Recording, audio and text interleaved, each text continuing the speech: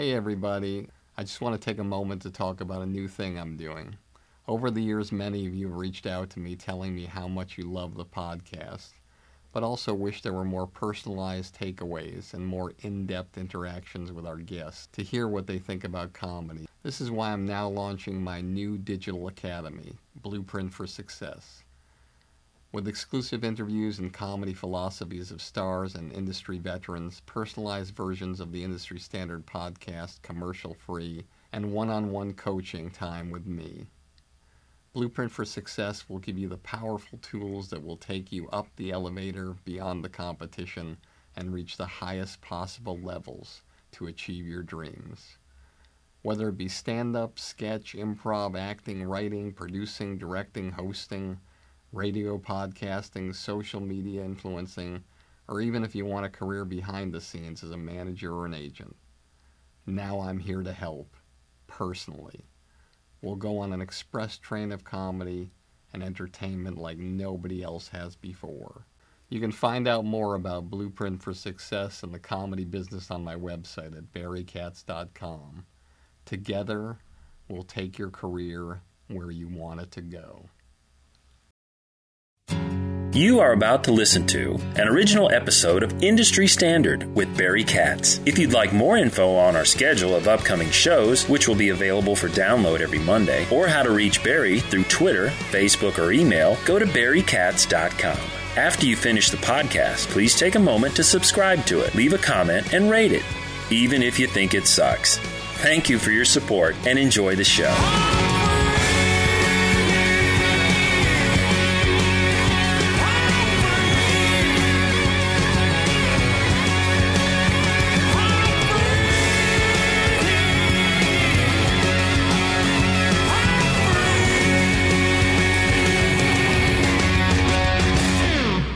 Welcome back to another episode of Industry Standard with me, Barry Katz. I always laugh. I don't know what it is when I look at my guest that I have a warm, fuzzy feeling for, and I certainly do for my guest today, Dave Mandel. I've always had a great feeling about Dave. There's just something about him. He walks in a room and you just, I don't know, you just feel, like everything is going to be okay. And as I've talked about many times before, there's the two kinds of people that walk in a room. There's the kind of guy who walks in the room and it's like, everything's going to be okay. And there's the guy who walks in the room and the hair on the back of your neck stands up and you know, not good.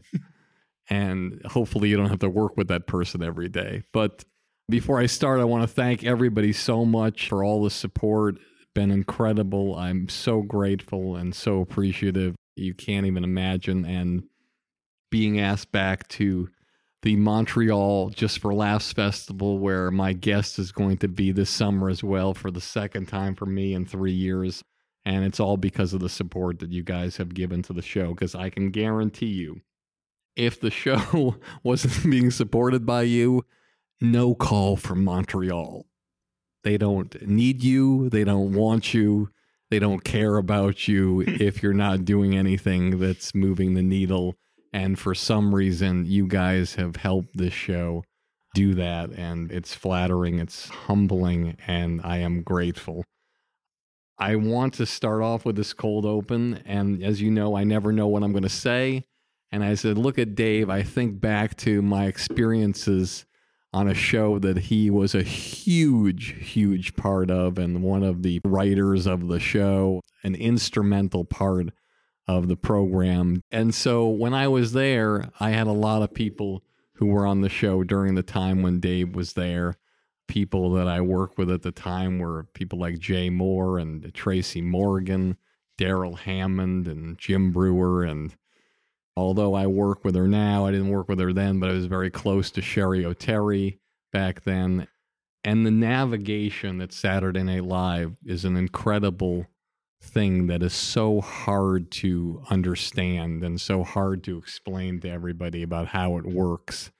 And rather than go into the different details and machinations of how it is, suffice to say, you're working with a group of people closely who I would say would be around 50 people really closely. When I'm talking about 50, I'm talking about the cast members, I'm talking about the writers, I'm talking about the segment producers, I'm even talking about the cue card person. I'm talking about the executives underneath Lorne who were producing the show, like Marcy Klein, or people who were coming up through the ranks during the time. And I call it this tight group of people because they would all be together in one room besides when the show was taking place during the times when ideas were pitched to the group. And the thing that fascinated me, and I've been in those rooms because I've had hosts on the show, and I walked through the hallways with different people during the wee hours of the night.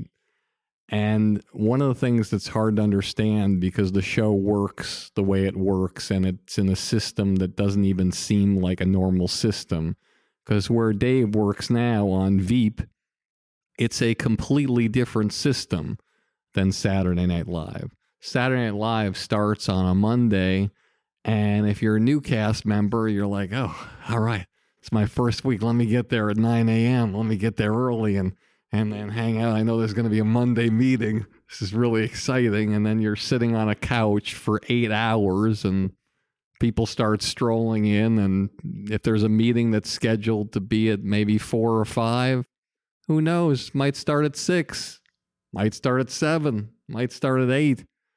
And when it starts, you're like, oh my God, how could a show that's been on the air for 40 some odd years not have this really tight formatted structure of how things are going to be and how people come in and when they come in?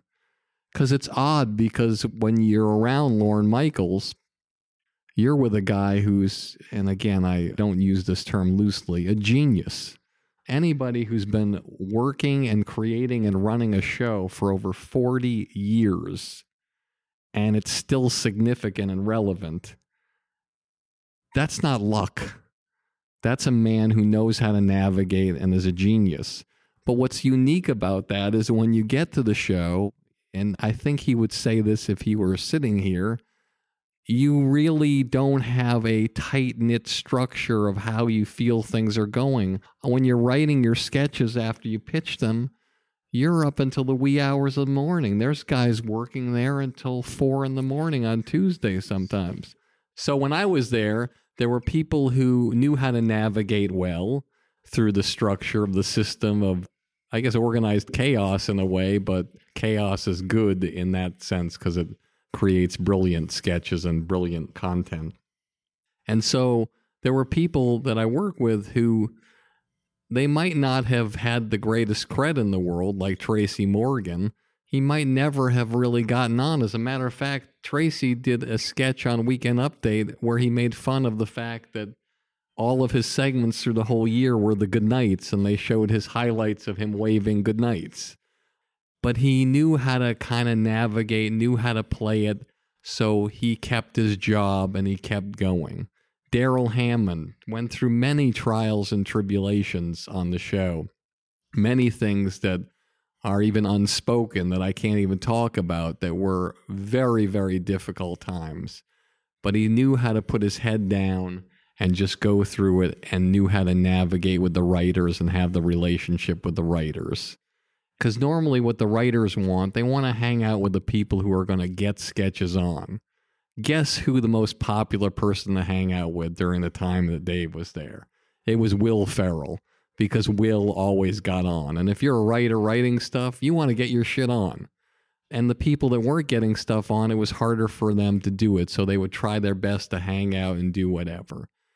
But I remember a cast member there I represented, Jim Brewer. Probably, for the record, I haven't really talked about Jim Brewer that much on the show.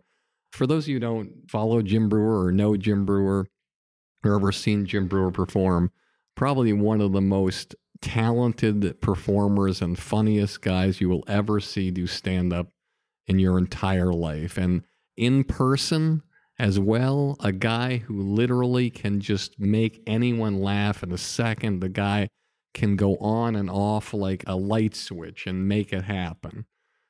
But for some reason at the show, Jim couldn't figure out how to navigate at his best with the writers and make things work and make them feel like they were empowered, which was really shocking because Jim, one of the most lovable, huggable, likable people around other comics and other people, you just always wanted to be around Jim.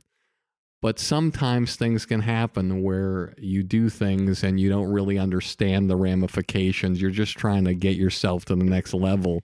And I remember Jim got offered a cover story on a rock and roll magazine in the New Jersey, Long Island area, which was very popular. And they did the interview with him.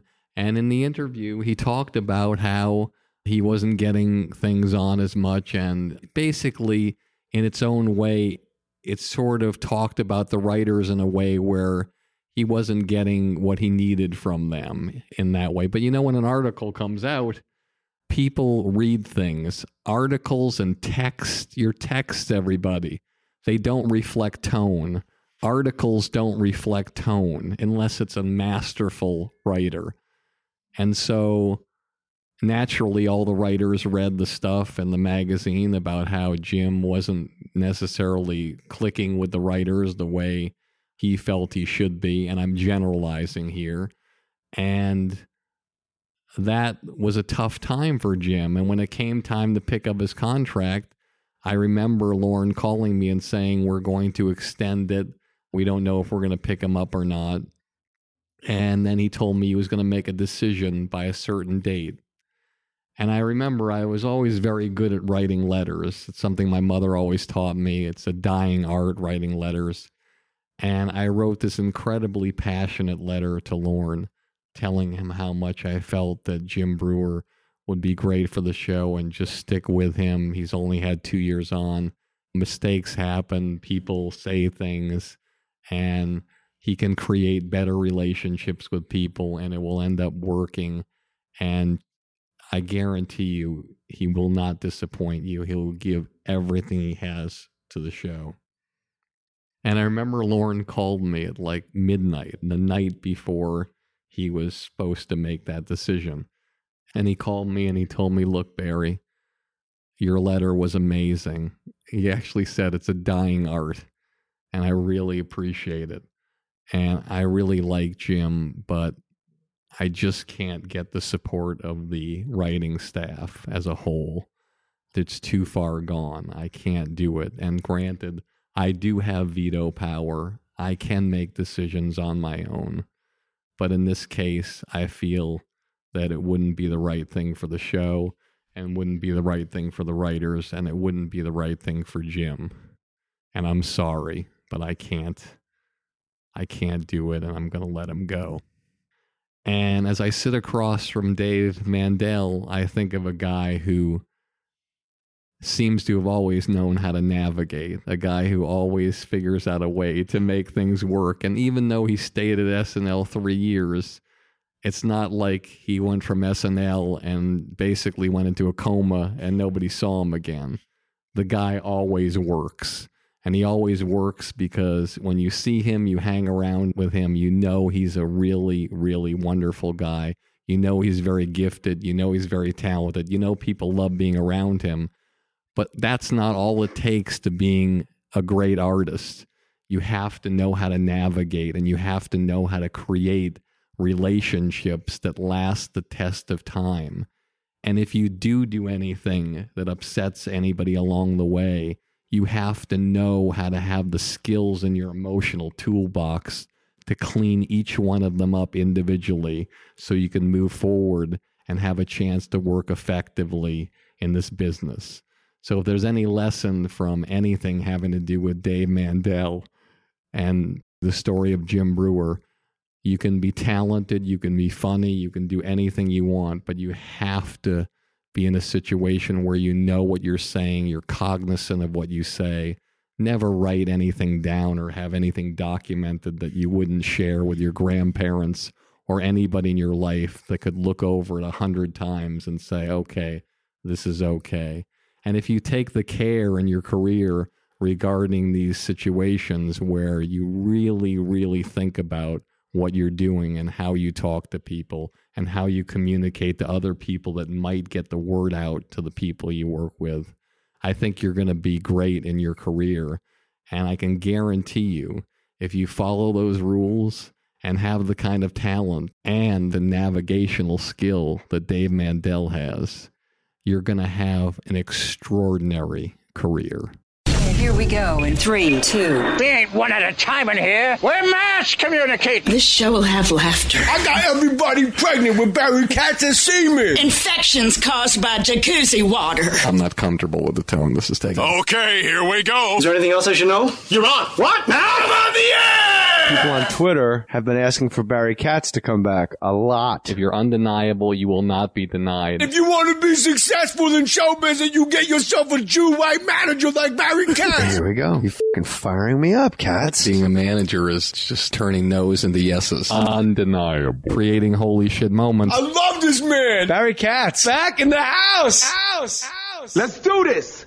Before I get started, I want to talk to you about this amazing documentary that I worked on called I Killed JFK, which was unlike anything I'd ever done in my life. It's centered on a man who has been in prison for 30 years, who's the only person in history to have admitted to killing John F. Kennedy. And his story is unbelievably extraordinary. He started as a runner for the mob in Chicago when he was in his early 20s, and he was hired to drive 2 hitmen from that city around Dallas to help them get where they needed to go, and he ended up being the guy on the grassy knoll who took the fatal shot that killed John F. Kennedy. His story, the footage, the interviews, never been seen before. You can't find them anywhere except on this documentary. And I'm telling you, go to ikilljfk.com, look at the trailer, buy this documentary. It will blow you away. And in honor of everybody who does go and get a copy of this special, what I'm going to do is I'm going to choose one person randomly from that group of people, and I will invite them to a live podcast to be there in person with my guest, be able to meet them, ask any questions they want. And if they're not from this area, if they're out of the country or out of state, I will Skype them in, I will FaceTime you in, and it'll be something you'll be privy to before anybody else gets to hear the podcast. So go to ikilljfk.com, pick up this documentary. I guarantee you, never been seen before, and it will blow you away. Welcome back to another episode of Industry Standard with me, Barry Katz. I am here. I am excited. This is fantastic. We're here with Dave Mandel. This is going to be a great podcast. He hasn't done that many. He's only done one other podcast in his life, and we're going to get to the heart of what the journey's all about, and from his humble beginnings to where he is now on a show that's probably one of the top 50 shows of all time, in my opinion. I wonder what his opinion is. I hope that's the same. So here goes. I'm going to give Dave not the long, drawn-out intro that I normally give people that puts them to sleep. I'm going to give him the concise intro, and I hope he likes it. I actually worked with him and his assistant for this bio because I knew that he'd bring some humor to it, because when I do the bio, I normally have absolutely no sense of humor at all. So here goes. Dave Mandel is the showrunner and executive producer of Veep. What a show. He has been a multi-Emmy nominated and multi-Emmy losing writer for such shows as Saturday Night Live from 92 to 95, Seinfeld, where he wrote the Bizarro Jerry, a.k.a. Manhands show, and The Betrayal, the backwards episode with Peter Melman, Curb Your Enthusiasm, and even an episode of The Simpsons, which was the Treehouse of Horror 23 episode with Brian Kelly. Additionally, he wrote Clerks, the cartoon, which got no Emmy nominations. He is the co-writer of such films as Eurotrip. Oh, is there anything funnier? The Dictator, and if you press him on it and give him 2 Diet Cokes, he'll tell you The Cat in the Hat. His directing credits include Veep, Curb Your Enthusiasm, The Comedians, great show, I love that, and Eurotrip, uncredited in parentheses. He is an avid collector of original comic book art and Star Wars memorabilia, if you have any to sell him. But one thing he won't be selling is the Writers Guild Award he won for writing the infamous Pool Guy episode on Seinfeld. Actually, I would sell that because I got that award like the year before they changed the award. So the one they gave me looks like I won a bowling contest somewhere in the Midwest. And then they changed it to this very elaborate, like wings flying, like something that really looks like an award. So my Writers Guild Award literally looks like I made it for myself. And then they've now changed it to this thing. And they're like, well, you can get one of those if you want. It's like, I know, but it's weird because the picture is me holding this just horrific. I mean, it is the most, only the Writers Guild, the most sort of self-hating group on earth would make the worst award thing you've ever seen in your life. I mean, honestly, like if you were in a mall, you could do a better job than what I won. But anyway, nothing we can do about that now. So sorry. Oh, that's all good. Please welcome my guest today, Dave Mandel. This is awesome. I feel so good inside. I don't know what it is. I don't even want to ask a question. It's so wonderful. We could just sit in silence. I think the audience would really enjoy that. We've never done that before. Just sit admiring each other. Well, I'll be admiring you. You won't be admiring me, I'm sure. One person I talked to, it was like, I didn't know what to say. Like I was interviewing them. They said they listened to the show. I said, oh, I'm so flattered you listened to the show. She said, well, I listened to it at 1.5 speed. I said, because you're so slow and drawn out, I have to get past you to the other person. But I want to talk to you about a few different things because we talked about so many different parts of the navigation. When's the last time you actually went home, sat on the couch, and said to yourself, God, I was a real asshole today? It was probably more recent than I'd like to admit.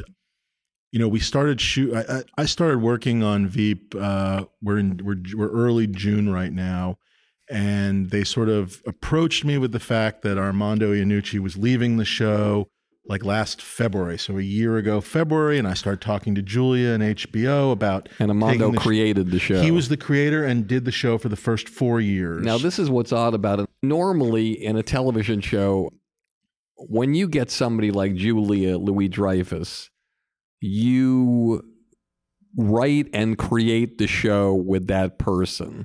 So when I saw the show originally and I saw that she was the star of it and I saw that he created it alone, normally a star does not go into a vehicle where they don't have a hand in writing and creating it. It's very, very rare that a comedic star will do that. It's not rare for a dramatic star to do that. You wouldn't think that David Caruso is creating CSI. But in comedy, if you look at all the great comedies, except for a select few like Home Improvement and Roseanne, where Matt Williams sort of took those stand-up things and said it was based on the stand-up of, and they really didn't negotiate hard to get it. Ray Romano didn't get it on Everybody Loves Raymond, but Phil would even acknowledge that they created together. It just didn't happen that way, the way it was negotiated. But normally now, that's the way it always happens. So do you know how that came about?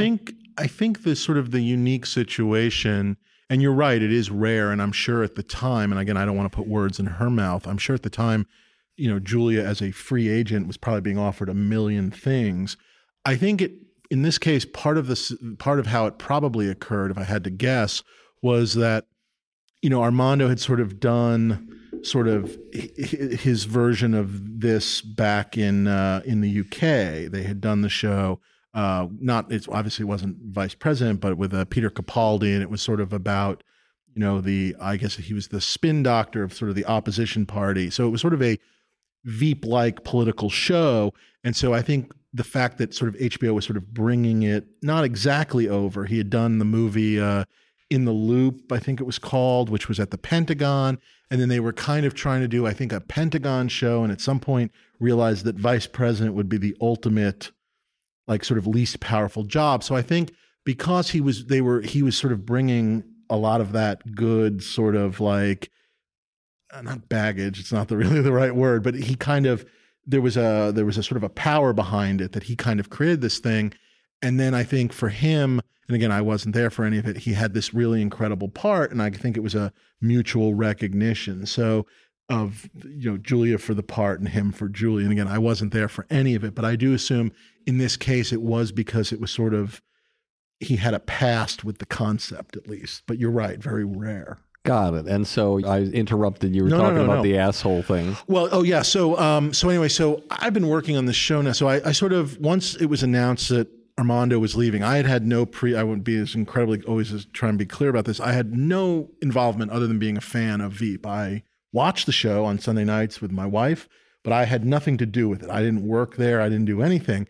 But when he decided to leave, they came to me, which was obviously very nice. And once I decided to do it, started talking about it, and really started working on it officially like in May of last year. So at this point, it's been over a year, and I it sounds silly. I'm exhausted. I'm fried. I reach the end of the day and I can't make a decision. My mother is visiting right now. My little guy is about to graduate from kindergarten. And I don't know, she tried to ask me something about like when to serve the dinner last night or something. And it was just literally like, I don't know. I've looked at so many graphics today on the last 2 episodes of Veep. I can't answer questions. I'm unable to answer questions. So I have been at that point for about 2 months. And there was like sort of a point like about a week or 2 ago where I think I just was snapping. I was sitting on the edit with one of my editors working on like the last episode, and I was just snapping at his inability to read my mind. Do you know what I mean? Which is impossible, of course. No one can read anybody's mind. But it was sort of like I was giving half-assed explanations of the edit I wanted, and then he kind of did it wrong, and I was just annoyed. And then when you get home, you go, he's such a good editor, and he's so. And then the episode, which is the 9th episode, we were out of order, but it's this. I don't want to ruin anything, but it's this interesting kind of structured episode, and so it was a credit to him as the editor as much as anything. And again, I was just like, I know I was at my wit's end, and it was just sort of like you kind of think to yourself, all right, I'm going to go in tomorrow and make sure I sort of just let him know what a good job he's doing, because I was just being a cocksucker. I don't know, and it just snappy. You know what I mean? It was just like, and when you walk in there first thing the next morning, tell our audience how you clean things up. You start with your small talk, how you doing, and all that kind of stuff. You start rolling, and then it's that sort of like all of a sudden you feel like you're in 3rd grade again, and it's like, oh, that looks real. You sort of try and compliment something, and then kind of go, hey, if I haven't said it, I just want you to know how good this is, and that kind of stuff. And the other thing that I try and do is, if someone's seen a cut that night, for example, to let him know, hey, Julia saw it and she just loved it. I just wanted you to know that, and stuff like that. And again, you're trying. You don't want to be heavy-handed, and I don't think he took it. And that's the good thing. We've worked together. He was an editor on Curb Your Enthusiasm as well. Actually, a really wonderful editor and a filmmaker in his own right, a guy named Roger Nygaard. And I was just snappy. I mean, there's no, you know what I mean? But I don't think he didn't take it personally. And we got, you know what I mean? But it's been a long year. How else can you put it? But I knew it and he knew it. Do you know what I mean? Now tell me the last time you remember when the roles were reversed and somebody was an asshole to you, and how did they clean it up, or did they never clean it up? The one that comes to mind, never cleaned it up. I find most people don't clean it up. I mean, that's my own experience, unfortunately, is that, this is not the one I was thinking of, but years ago when Seinfeld ended, and I don't mean this to sound egotistical, but the various production companies and networks, which at that point, the laws had just changed. It was that Sin-Fin or Sign-Fin or however it was, which meant that the networks for the first time were allowed to be their own production companies. That's right. Previous to that, production companies made shows, networks aired them, and it was church and state, completely separate. That's right. And Castle Rock was the production company of record for Seinfeld. Exactly. And the reason was, as the story goes, Jerry was under a deal at NBC, and they didn't even care if he did anything. They were just holding him so that he didn't host another show on another network. Jerry was under a late night deal. One of the head guys from late night, Rick Ludwin, put him under a deal. It was a very unusual deal. And Seinfeld, as many people might know, got the smallest order in history. I think it was 4 episodes. 4 episodes, but it was because Jerry wanted to do a show. They didn't really, I mean, they were just happy to have him locked in and not hosting a Tonight Show rival, I think, on CBS. So Jerry wanted to make the show, and they basically said to him, you have to go find a production company. We need someone to make it. And he said, who? And they said, go to Castle Rock. I mean, again, this is my understanding of the story. Because NBC could not own their own show. That all changed right around 1998. I would sort of argue it's part of what ruined television, or certainly a lot of comedy on television. We can talk about that if you want also, because of course, once you can be your own production company, why would you ever buy from any other production company? It hurt drama a little bit. I think it really hurt comedy because I think it was the end of the big production companies like Castle Rock. They either had to get bought up by other people or whatnot. But anyway, long story short, when Seinfeld ended, all of the different Seinfeld writers we were kind of headhunted a little bit. We all signed development deals with the various different companies. And, you know, at the time we were Seinfeld. And so people, there was a bidding war for you, my friend. Yes. They came at us and it was good. It was a big good bidding stuff. war for you. So it was nice. It was very nice. So we all went to these various places, and I went to, I signed with Touchstone Television, which was run by, at the time, a guy named Dean Valentine. And another good friend of mine was working there, a guy named Pete Aronson. Of course. And so I signed there, and I was really excited. And I signed there, I don't know, let's say it was in February. And the show ended in May, and in June I was away on a little vacation. And I get I don't remember, it wasn't an email because I don't think I was checking email, but all of a sudden I get a phone call or something. And it's Dean Valentine's leaving to go to UPN, and soon Pete was out, and it was just the people I thought I was going to work for, it all changed. Anyway, I did some shows at ABC. One of them was the Clerks show and whatever. And when it came to the Clerks thing, when Kevin and I sold it to ABC, they were in dead last place. While it was being animated in Korea, they had Who Wants to Be a Millionaire, and they became first place. And guess what? They no longer were interested in Clerks. So the Super Bowl that year, we had an ad for Clerks on the Super Bowl. And then they proceeded to just dump us to a June launch, a mid-June launch. And they aired 3 episodes, and that was it, I think, or whatever.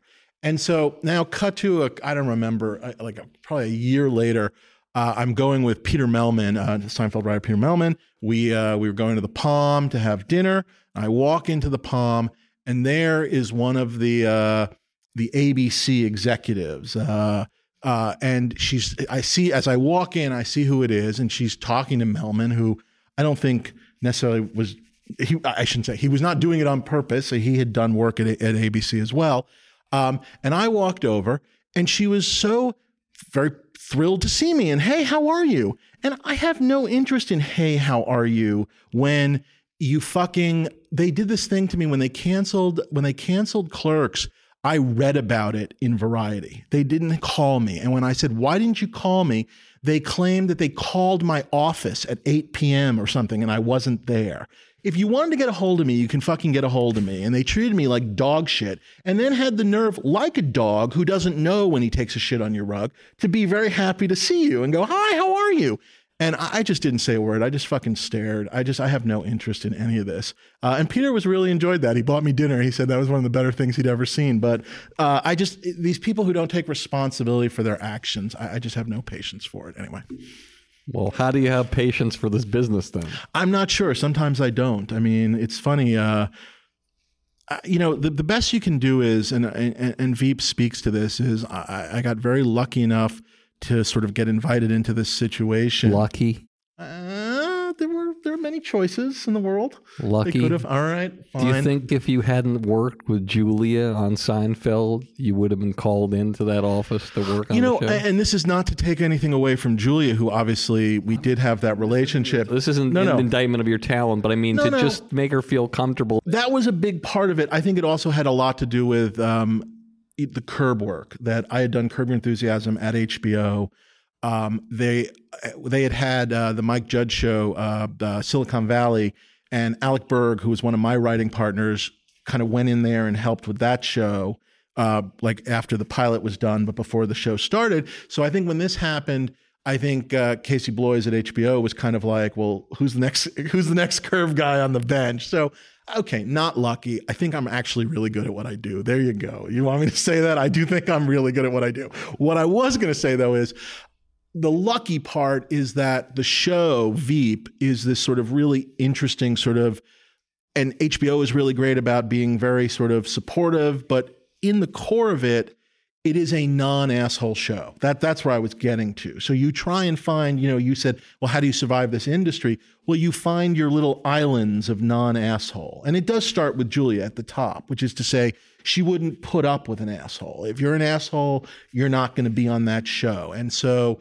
it's obviously, I put the writing staff together, but the cast, a lot of the crew and whatnot, it is a non-asshole region, and it allows you to be in this business. That was sort of the point, that you have to work hard to carve out these areas of non-asshole, because you're right, the business of it will just wear you down, I guess. Now, one of the hardest things for a showrunner coming in, a new guy coming in, and it's the same in any job you're in out there in the world who's listening to this. One boss goes out, a new boss comes in, and people are on eggshells. Even if they have a contract, they're on eggshells because they know that this guy is not going to come in there and keep everybody. It's never going to happen. He has his list of people that he wants to work with. I don't care if you're at the law firm or the 7-Eleven. There's people everybody wants to work with. They're on their list, and they work with them everywhere if they're available. So when Dave goes into Veep, he has a list of people that he would love the opportunity to work with on the show. Now, granted, he's not going to hire anybody without Julia's permission or the network's permission, but they trust him. And there's a finite number of staff and budget for the people on the staff. And there's contracts that might be some that are as little as 13 weeks left. There might be some that are 2 years that are guaranteed, whatever. Nothing more than that on that kind of show. And so he comes in, and the first thing he's got to do is meet with everybody and make everybody feel comfortable, because he can't meet with some people and make them feel comfortable. And even if he knows he's going to let go one of the other people, he still has to meet with them and say, hey, man, I just want you to know I'm judging everybody equally, and I have to figure out what I'm doing here, and I don't want anybody to walk on eggshells. And so how do you navigate that going in as a new person, knowing that there's people who are uncomfortable? Because I imagine you can't take, let's say I'm a guy who's on the writing staff and we're friends, and you can't come up to me and say, psst, hey, Barry, I just want you to know you're safe. Because no matter how much you trust your best friend, there's a chance your best friend could have a beer somewhere and spill the beans. Well, the one thing that sort of, and again, Veep, there were unique elements to it all, which was the show shot in Baltimore with an entire British writing staff. That was a lot of guys that had worked for many years with Armando. Some of them were people he had elevated up the level. Some of them had started even as his assistants and stuff. So it was an all British staff, and I guess to some extent very Armando-centric, with all British directors, some of whom were people who worked on the show. At the same time that he was leaving, the Baltimore tax credits were ending for the shooting, and the LA instituted some tax credits here. So we were able to get the LA tax credits and move the show to LA. When we moved the show to LA, all of a sudden, I know this is beyond the writing staff, this is everything, but all of a sudden, and I think this actually worked to my advantage, all of a sudden I wasn't the only new guy, because we were moving the show to LA. It meant new crew, a lot of new crew people and whatever. And I think that helped a little bit, that I wasn't the only new guy, because I think It was a very insular world there in a good way. They were all just working a lot in Baltimore. And had I joined it, it would have been a lot of people, even like, you know, the crew guys, the best boys and whatnot, who like had just been there longer than me. And so when we moved it to LA, it helped that we had a new prop person and a new this and a new that. So that was a nice thing. And in terms of the writing, a bunch of the writers went off with Armando. They were moving on with him to his next project. There were a couple that were interested in sticking around. And I basically, and this was true of not just the writers, I know you were talking about writers, but it was with the cast too. I kind of went on a little bit of a goodwill tour. I tried to sit down and have like a bite, like I had a lot of breakfasts and whatnot with cast members just to meet them and say hey or grab a cup of coffee or something. Julia had a little thing at her house where I got to meet a bunch of them because I didn't know any of them. So again, it's just a little bit of saying hello, if nothing else, which felt really good to do. And then honestly, I got myself on a plane to London, and it was a two-part thing. One was to meet a couple of these writers that were interested in coming back, who I didn't know and wanted to talk to them. Number two was one of the guys who had been a director of the show, to talk to him about possibly coming back and directing some episodes to give some continuity to the direction. And by the way, also to sit down with Armando and his guys. We had talked on the phone, we had exchanged a couple of nice emails, but just to sit down with him because honestly, at the end of the day, he asked me to. He said, hey, if you get a chance, come on over here.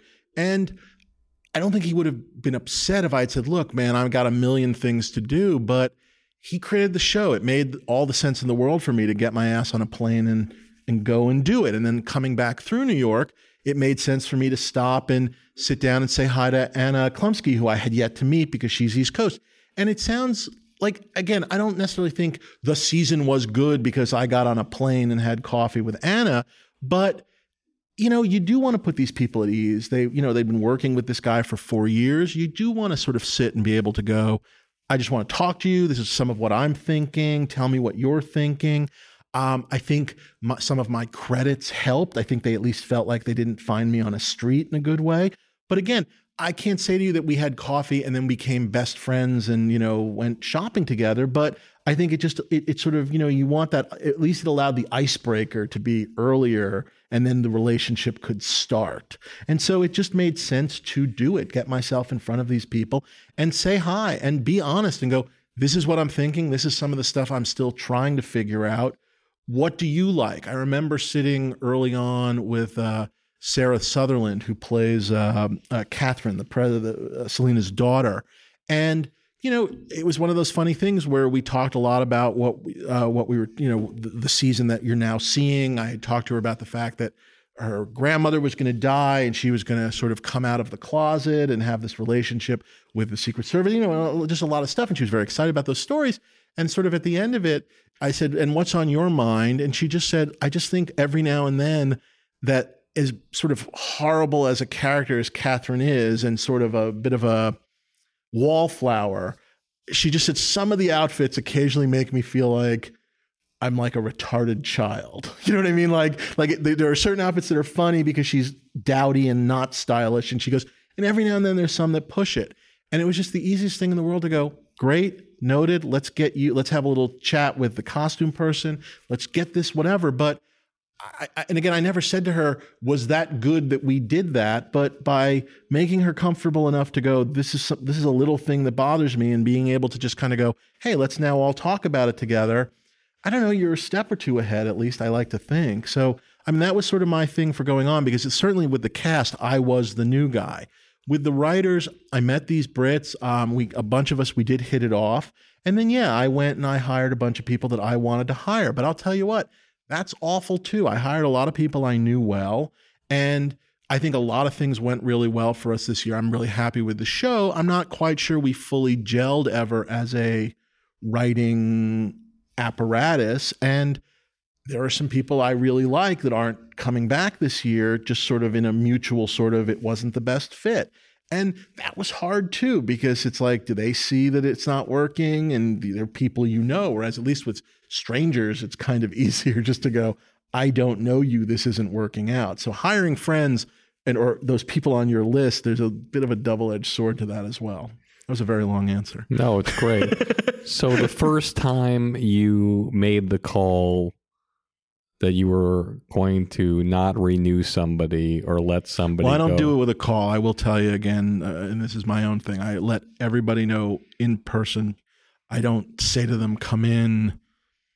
I didn't say, come on in. I need to talk to you about not coming back. But I said, come on in. I want to talk. And I don't know, again, I don't necessarily, I think one guy suspected it. One person was maybe a little blindsided, but again, I can only speak for myself. That's just not something I want HBO doing or an agent doing or something. I'm going to talk to you and tell you why I don't think it was working. And you can argue with me, you can get upset, whatever, but I'm going to do it myself. It's miserable, but I'm going to do it myself. I owe you that. I owe you the respect. And also, even if it didn't perfectly work out, you worked hard for me for a year, and I owe you deserve me telling you personally, even if it's not news you want. Hey everybody, let me remind you one more time about my new Blueprint for Success. It's a project I've spent months and months working on just to help you jumpstart your comedy career and beat the competition. Whether you want to do stand-up, sketch, improv, acting, writing, producing, directing, radio, social media influencing, or even if you want a career behind the scenes as a manager or agent, Blueprint for Success will give you all the tools you need to take your career to the highest levels. With exclusive interviews, my top 50 commercial-free episodes from Industry Standard, one-on-one coaching with me, and unprecedented access into my knowledge and experience from over 40 years in this crazy business. I guarantee you that with Blueprint for Success, you'll become the creator you've always dreamed of becoming. No one's asking me to do this. I want to do it because I want to help you become truly undeniable. So just go to barrykatz.com, click on Blueprint for Success, and start your incredible journey today. I truly can't wait to work with you to help you change the trajectory of your comedy career forever. Tell our audience a time in your career where you took one of those meetings and the person in front of you talked you out of it to give him another chance or her another chance. Never happened. It's never happened. Never happened. I don't make these decisions lightly. I mean, by the way, I haven't been in that many positions, even like on Curb where Jeff Alec and I we're working with Larry. It's not like there was a staff, and it's not like I'm working, we were quote unquote the showrunners with Larry, but the show was the four of us. You know what I mean? So even on some of my things, there haven't been like large staffs where this has come up that much, I will tell you. So this was actually, it's been a while since I'd had to fire anybody, I guess. And fire is not the right word, to just sort of a mutual parting, as they say. But yeah. Are you the kind of guy who will sit down with somebody and say, look, I just want to let you know, up to this point, this is your 6th week. You got 7 left. At this point in time, if I were going to make a decision, I wouldn't bring you back. But I think that there's some things that you could do. If you could just do this, and this, then after the next 7 weeks, I think there's a chance you could turn this thing around. Or are you the kind of guy who doesn't do that? I would like to be that guy. I will admit, and again, I hope this doesn't sound like bitching, because I loved every second of it, but Veep filled my days. We were doing a lot of long shoot days on the 5 days a week, and then we were writing on the weekends. So there were a lot of long 15, 16-hour days, and then working on the weekends. And if I had to critique myself, and by the way, this is some of the stuff I did say to the various people, there were things that I wish I could have nipped in the bud. There were things where I wish I had been able to be more hands-on, talking to the individual writers. There was a lot more where I just ended up just kind of taking it and either doing it myself or doing it with my number 2 or something like that, just because it had to get done. However, I guess to your point, with the new season, like talking to some of the writers that I'm bringing back, I did sit and talk with writers that I'm bringing back and say to them sort of like, look, you're coming back, but here's some stuff I want you to think about. That here's where I thought you excelled. Here's the good things. Here's the reasons you're coming back. But here's the stuff that A, drove me crazy, just in a drives me crazy. But B, also I just think you need to work on in terms of, hey, it just seems like you disappear. You get sort of shy, and I don't care. Give me a bad idea, give me a good idea. I don't care, but you've got to keep talking. You've got to keep pitching. Don't talk for talk's sake, but you have to find a way to be sort of more emboldened, when we're looking for stuff. So that was an example of something I said to someone, which I'm hoping I see talent there. And so I'm hoping that is a good thing. And you're right. I wish I could have done that midway through with a lot of different people just to sort of say, this is what's working, this is what's not. But it was all I could do to grab onto the reins and keep the show moving. So ideally, yes, but not in practice. One of the things I really appreciate that I really respond to myself, I've been executive producer of tons of shows, but never been a creative executive producer like you, where you're gutting it out in the writer's room. But one of the things that I really respond well to is when somebody comes up to me and says, listen, can I talk to you for a second? Yeah, what's up? Listen, I just want you to know that I really want to do so well here, and I want to do so well for it. And I was wondering if you could just let me know what are the things that I'm doing great, and tell me the things that I can do that can get me past things to the highest level in your eyes. I respond to that. Do you respond to that when people come up to you? I certainly would. And again, there were occasional times where I was able to say, look, I think these are like, for example, we do a lot of once the script is kind of in form, we do a lot of, we'll identify an area and go, this is a place where we're looking for some alt pitches, that kind of a thing. And you get a list of, you get some jokes. And a lot of times, sometimes it's all just anonymous. I'm just being handed stuff by a writer's assistant, and I'm looking through a long list and going, this one, this one, this one, that one, whatever. And sometimes I'm getting an email from somebody and I know who it is. And I could say there's a certain tone and a kind of joke we do on Veep. And there's a certain kind of joke that is a jokey joke that is a great joke and certainly would have worked on a Seinfeld or even a Curb Your Enthusiasm, but isn't Veep. It's almost like either whether it's a joke on a joke or a joke about structure, just not the kind of joke we do on Veep, which is a little more grounded, I guess, in some sort of fake reality, and where I'm able to go, look, this is why these are not working. They're jokes on jokes or whatever, and we need more of this. So there are times, and I definitely do respond. Like I said, I had dreams of I was lucky enough to be mentored early in my career. I have dreams of working with young writers. I just found that last year during the season of Veep, it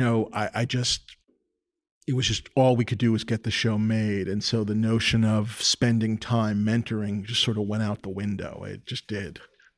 How would Dave Mandel, if Dave Mandel was running the show, review Dave Mandel? What are your strengths, and what would somebody say, hey, pal, you are amazing at this, and this, but this, you need improvement here, and here. Have you ever self-evaluated yourself? Yeah, especially when you're, again, in this situation where, there's a giant team of people sort of depending on you. My strengths lie in the stuff that I think I've always been good at, which is, structure, story, character jokes coming out of structure and story. But it is structure. And I am the first to say I learned that at sort of Larry's knee. For Larry and Jerry, it was always structure. Curb is all structure. It's so much structure. We don't even have scripts because we have structure. We don't need, we have, these sort of outlines to improv off of, but we always have that tight structure of what makes a curb. And so, I think when I look to what I brought into Veep, I think I brought a little of that there, that maybe in my mind, it's what I like, so it's what I brought more of to the show. Whether you felt it needed it or not, that's up to the individual viewer. But I think that's something I brought to it. In this season in particular, it was very 10 very intricately connected episodes. We're sort of solving this story of her tie. It was very tied in. And there were probably times where I guess I was probably the only one that had it in my head, and perhaps on the criticism side, didn't do a great job of sort of letting people know why and what it needed to be, because I had it up here. And so when they're trying to outline something or write something and I'm not able to sort of share it with them, I'm sure it's frustrating. And again, I think that goes back to, as I said, I wasn't really able to give a lot of feedback. At a certain point, I kind of ended up just grabbing it from people and either setting Lou Morton, who is my wonderful number 2, on it, or me just sort of, or him working, or me working, or us working together, or, all right, now we're going to do these scenes. And people would go off and do the scenes, and the scenes would come back. And then I would go, no, do it more like this, this, and this, which at some point, should I have done a better job explaining what I wanted? But at the same time, you want people to give it their own thing. But again, it was that weird thing of like, and I said this before with the editor story of like, I can't make people read my mind, but sometimes it was sort of like, that's what I wanted. And that's a hard thing. And I think it's probably what a lot of showrunners go through. That's where I just wasn't great. Beyond that, I'm a bit of a procrastinator by nature. Why do today what you can do the night before? And, I think that's certainly, and obviously with a show where you're shooting, obviously you can't, I don't want to delay shooting. I don't want to do anything like that. But, if you give me, 2 months, you'll have a script. And if you give me a month, you'll have a script. And if you give me a week, you'll have a script. You know what I mean? But if you give me 3 months, you're not necessarily going to get 5 scripts. And I would like to get better at that. I want to try, as I look to this season I just want to, last season there was a lot of like getting to know you with the writers, even though we knew each other, but a lot of them were new to the show and talking about what the show could be and how we solve this thing. And I definitely just want to hit the ground running because the wheels kind of came off around episode 4. And then we were just kind of hand to mouth with the scripts, just kind of working, a day or 2 ahead of what we needed. And obviously it would be wonderful on Curb, a different structure, but we would write all 10 outlines and then initiate production.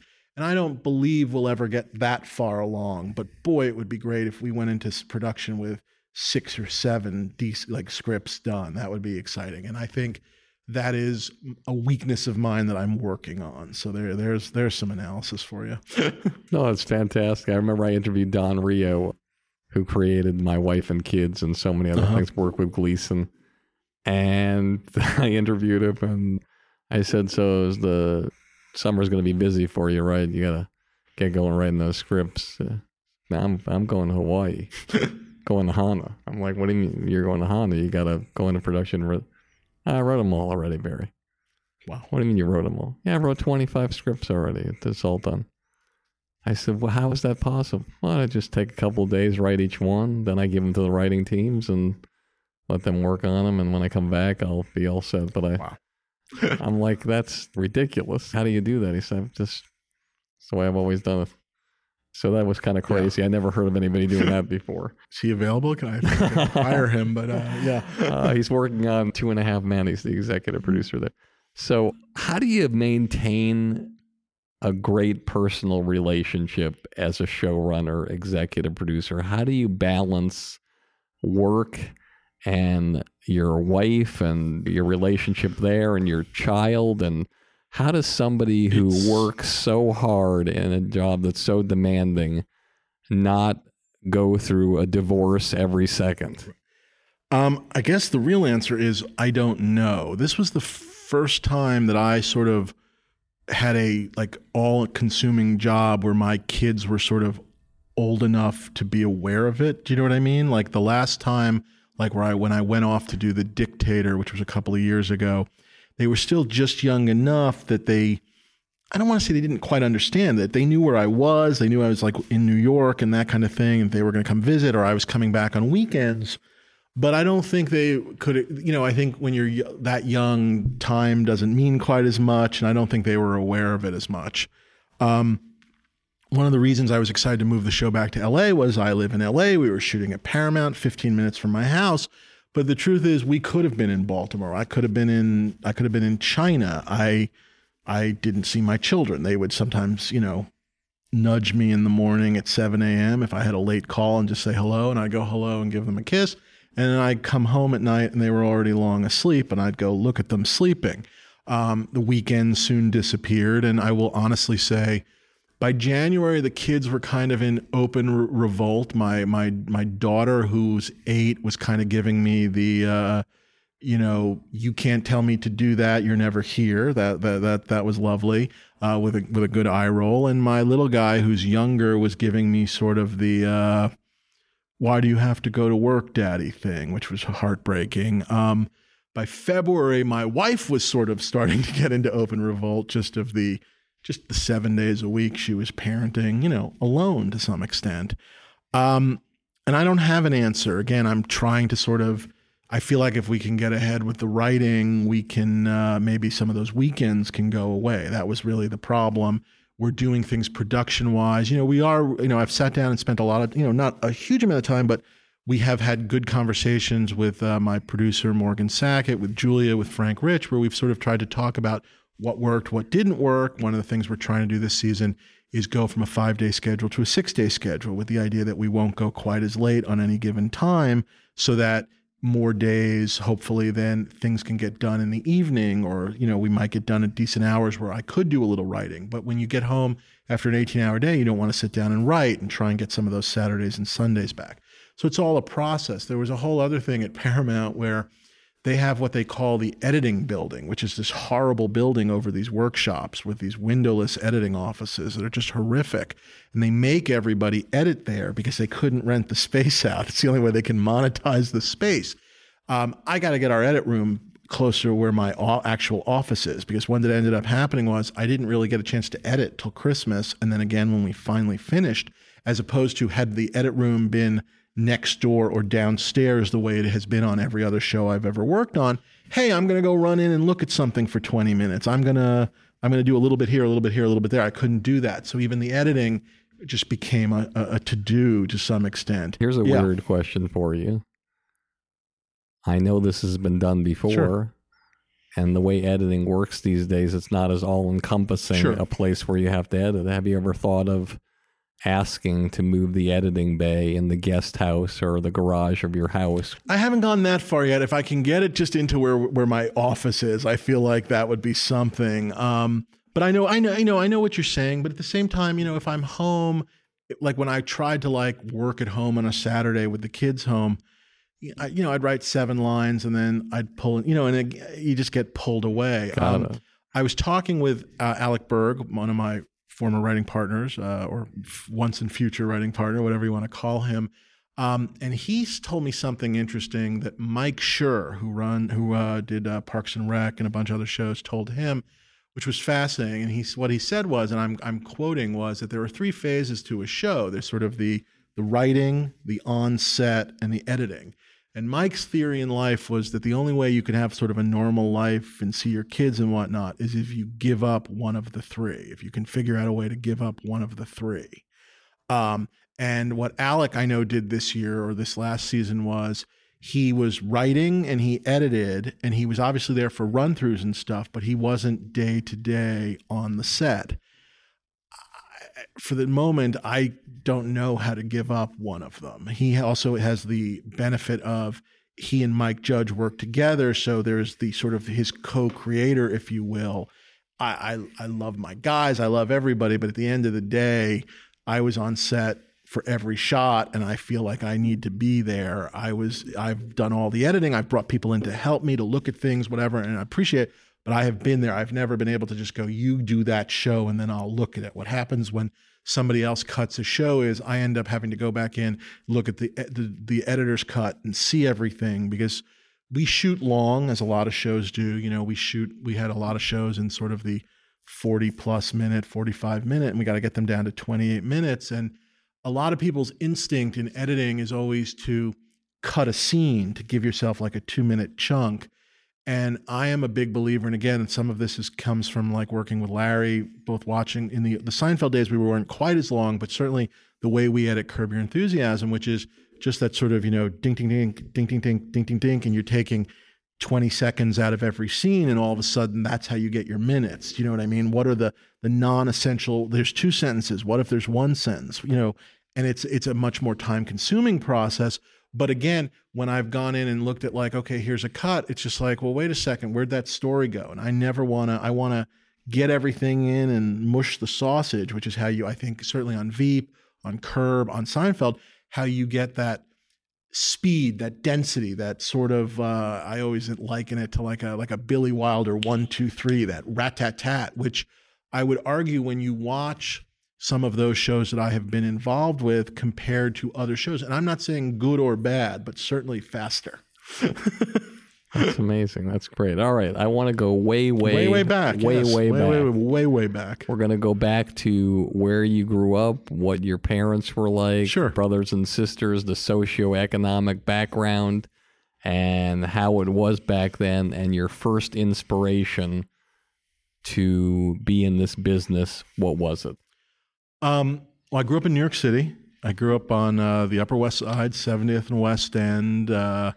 The middle class. They doesn't exist anymore, but that's what we were. I lived at Lincoln Towers. Lincoln Towers. I was 205, which is on 70th. Yeah. I was 165. 165. When I was born, we 160. lived. I think. Yeah, okay. When I was born, we lived in 185, and then when my sister came along, they moved to 205. My folks are still there. My bedroom, I'm fond of saying, is still exactly as it was. It looks like in Ordinary People, where the kid dies in the sailing accident and then the room is like a museum to the dead kid. That's my room right now. I can't believe you grew up where I had the fondest memories. Loved it. Yeah. So I grew up there. My mom was she was a school teacher, and then was just very active in my school. I went to a private school in New York called Horace Mann, which biggest claim to fame lately seems to be a lot of molestation cases, but I was not, and she was very active in the PTA. And oddly enough, when we were all graduated, myself and I have a sister who's about a year and a half younger. When we all graduated, my mom ended up working at my old high school, sort of doing the PTA stuff like from the other side. They just couldn't get rid of her. And my dad is a lawyer. He does like trusts and estates and tax stuff. And I guess for me, a lot of the inspiration was. My mom loves movies. My mom could go to the movies 24 hours a day. She used to take me to the movies. When I got a hold of her record collection from my grandma's house, that's where I sort of first encountered Mort Saul albums and Vaughn Mead's The First Family and that kind of stuff. For those of you who don't know, Mort Saul was a Jewish centric. Mort Saul was a Jew? What? Very Jewish centric kind of comedy always. I don't know the other person you mentioned though. First Family was a famous 1960 or 61 parody album of the Kennedy family. And some Tom Lehrer stuff. He was a lot of funny piano tunes and whatnot. But like I said, she sort of took me to the movies from an early age. Back in the day when there were revival theaters in our neighborhood, there was a one up there on 66th and Broadway. I can't remember its name. They would do Hitchcock festivals and stuff like that. And my mom took me. So I was always really interested in movies and TV. I was always big on comedy and kind of very into comedy albums, the Steve Martin albums, the King Tut album. I can remember finding the Woody Allen stand-up comic on tape. And, and I would sort of search these things out back when there were record stores and things in New York City. I remember early trips to London.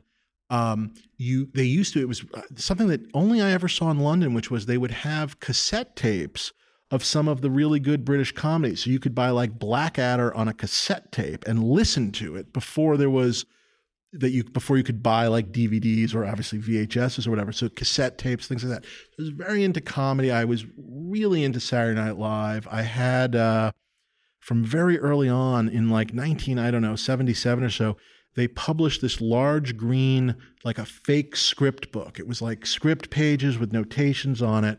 And I still have this thing at my folks' place in my museum. So all these things were just really important to me. But I'm also the first to admit I had no sense or idea that this is anything you could do for a living. You know what I mean? It seemed like elves did it. I was not, for all my reading, for all my, and I would read stuff and whatever, the notion of the writer's life, I guess that was the part I sort of missed. So young me going to Horace Mann, sort of thinking, oh, I'll be a lawyer or something. I guess my great sort of idea was, well, maybe I could be an entertainment lawyer. You know what I mean? That was I thought, it it didn't, I just couldn't process that people were comedy writers. It didn't exist for me. And it really, I guess that sort of changed when I got to college. Harvard Lampoon I joined, which obviously You got into Harvard. Got into Harvard. I was president of the student council and all that kind of stuff, and got into Harvard and got there and sort of discovered the Harvard Lampoon, and then sort of started to piece together this notion of the Harvard Lampoon giving rise to the National Lampoon and all of that kind of stuff. Now, can you tell our audience about sure. the Harvard Lampoon? Because a lot of us don't know the inner workings of what the organization is at Harvard and what it's like. And ostensibly, it is a humor magazine that obviously is published, and it is and people, I guess, don't even really know National Lampoon anymore, but it did give rise in the 70s to the National Lampoon, which at the time was a giant phenomena, I guess. Which is odd because for those of you who don't really follow it, Harvard Lampoon, obviously the smartest writers in the world. National Lampoon, the writing is the lowest common denominator kind of movies where there's not, even in the greatest movies of all time they did, it relied on a lot of sight gags and a lot of sex jokes. It definitely did, but they were sort of smart sex jokes, I would argue, to me. Okay, well, we'll analyze Van Wilder later. Van Wilder, but I'm talking 70s Harvard Lampoon, 70s National Lampoon. Okay. Yeah, no responsibility for the 80s. I'm talking about the original Harvard Lampoon guys like Doug Kenny and Henry Beard, who did the original magazine, the first 4 or 5 years of it, and then did Animal House and Caddyshack and that stuff. So, and that to me is smart stupid, I guess. It takes a very smart guy to write something so stupid. Do you respect smart stupid as much as you respect smart? Like, in other words, I will take. So Arrested Development you'll take, and you'll also take a show that's just... Smart stupid I am fine with. The thing that drives me the craziest in life is just predictability. If I can sit there and say it to you before it happens, or tell you what's going to happen before it happens, and obviously there's going to be a little of that, but if you can't, what gets me excited is being surprised, like in terms of comedy, and some of that is because it's what I do. So if I feel like if I'm surprised with a great, I was watching, again, not to talk about Silicon Valley and Alec Berg, the other night's episode I was just watching, and it has this very silly runner where the Chinese kid living in the house is making these very stupid crank calls to TJ Miller, just doing the old classic sort of is your refrigerator running, kind of really bad classic stuff. But it was so stupid, it was funny, and it was different for me in a good way. Smart stupid is fun. I have problems with stupid. I have problems with shit for shit's sake, I guess. Penises for penises' sake, I guess, is what I have my trouble with. And predictability. So you don't go see any romantic comedy movies, apparently. They're going to get together, but if the journey can be interesting. But I will say, and it is funny, and one of the things that has changed me is I used to love going to the movies. I could go see a good movie and I could go see bad movies. I mean, and it was also a time, I think, when I was growing up, obviously in the late 70s and 80s, when I was kind of going to the movies with my friends, when there were just more movies. There were new movies every weekend and multiple ones. And you could go see a movie like... what was that? There's, it's like Bestseller with James Woods as the hitman and Brian Dennehy as the cop who's and like shit like that would come out, and that would be a major studio release. You know what I mean? They don't make movies like that anymore. You know what I mean? So there were lots of movies, and I loved going. And among my friends, they still make fun of me for dragging them to the Rodney Dangerfield movie Ladybugs, where he coaches the girls' soccer team, but makes the son of his girlfriend, who's great at soccer, dress up as a girl. And it's an awful movie, but I loved the act of going. And I will say, unfortunately, having now been in the industry, whatever I've been in since, I guess, somewhat formally since 92, I don't have the patience for it anymore. I don't know if it's a time thing. I don't know if it's why that movie and not my movie thing, I think, is probably part of it too. But I still love a good movie, and I will watch bad movies at home while I'm doing stuff. I watch TV and movies the way people, I guess, listen to music. Like, my TV is always on when I'm working. Sometimes it's just sitcoms. but I like the TV on. It helps sort of, I don't know, keep me a little busy in my mind while I'm working. So I will watch things there. But going to a theater to see a bad movie, I guess it gets me angry now. And again, I guess it is ultimately the why not my movie, why this movie thing. So go back to the Harvard Lampoon. Oh, so Harvard Lampoon. So it is a magazine that you have to, I guess, write pieces to get accepted in. So it is a student organization. You have to be elected to it. You have to demonstrate a skill either in writing. There's an art board. You can be an artist on the Harvard Lampoon. You can also be a business person. You can sell ads for the magazine. And it has a headquarters right there in Cambridge at Harvard, which is an old mock Flemish castle, which is a pretty cool headquarters that was partially financed by William Randolph Hearst and filled with all these really cool things. And so what was interesting for me getting there was sort of seeing the Lampoon, realizing you could be a part of it. And that was when I started to become aware of guys like, for example, when The Simpsons started, where it was sort of like, oh my God, all of those guys like Conan and Mike Reiss and Gamble and Prost, they were all Lampoon guys. And so it was that sort of realization of, oh my God, Jim Downey was a Lampoon guy on Saturday Night Live. So all of a sudden I started to sort of put the pieces together in a way that I hadn't previously about the writer's life, if you will, or that you can be a writer for these things. And so I became very obsessed with getting on the Lampoon. And then once I got on the Lampoon, all of a sudden there was this idea that, well, maybe this could be a job, that this is what I was truly, I guess, stupid word, but happy doing and wanted to do. And I think for people that do know the Lampoon, both the good and there are definitely, I'm sure, people that complain about it, like why would you hire that Lampoon guy? And by the way, I got a bunch of Lampoon guys on my staff. That's, and the reason I will simply say is, for me, what I think is great about it is, if you're a new writer just out of wherever and you come to work on a show in LA and it's your first job, you're going to go through a phase of pitching crappy stuff. You just are. You're going to pitch obvious stuff. You're going to pitch hacky stuff. You're going to just pitch things because why wouldn't you? With the Lampoon, it's almost like a minor leagues, if you will. And you will get a lot of that obvious hacky stuff beaten out of you, whether it's just a mano a mano of trying to be funnier at a party than that other guy from the Lampoon, or writing stuff and having people make fun of you for writing it as only, it's almost, it's not a fraternity, but in that sort of like, there's a certain aggressive comediness to it of like, that's a shitty fucking joke. I'm not putting that in the magazine.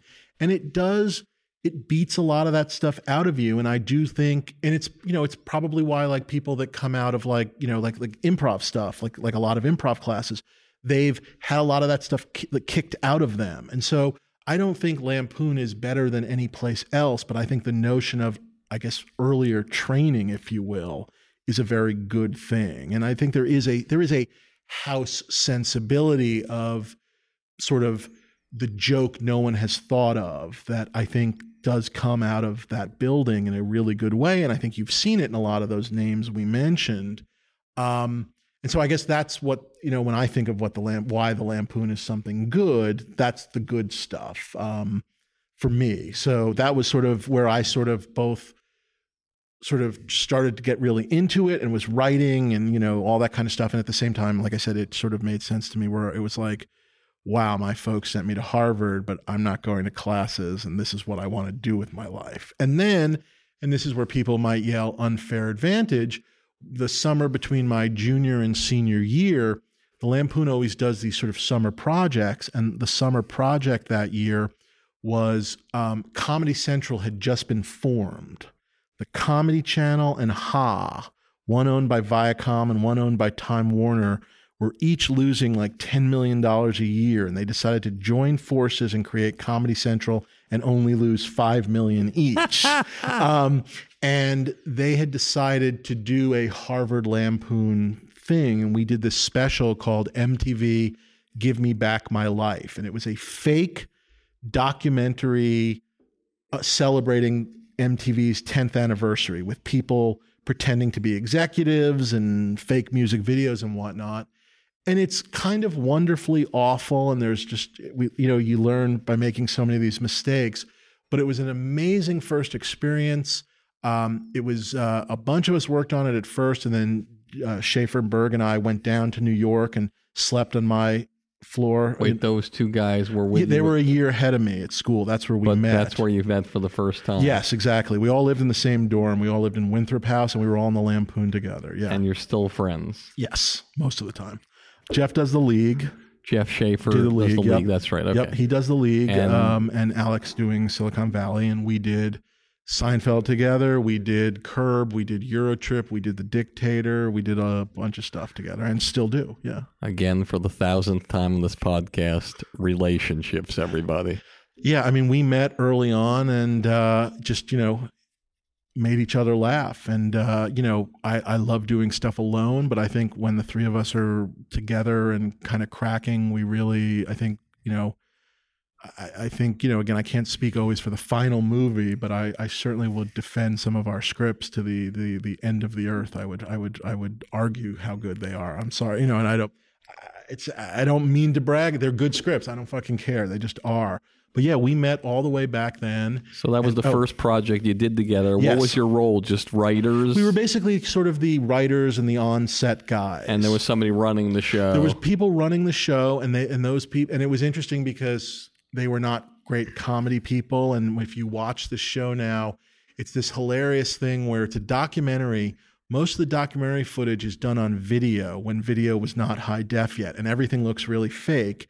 And then oddly, and all of that should have been on film. And then oddly, there's a spring break sequence that's on film for no reason, which should have been on the shitty video. And so there were a lot of problems with it. And yet we learned so much that summer from the problems. And then going one step beyond that, one of the guys who was like a consultant on it was a guy, Billy Kimball, who is working on Veep with me right now. And then another consultant for the show was Al Franken. So that's when I first met Al, and Al really became my mentor, so that the following year, I guess when I graduated, I got a call from, I can't remember if I got a call from Billy or one of the executives, but Billy was exec producing comedy coverage of the Democratic and Republican conventions with Al as the host.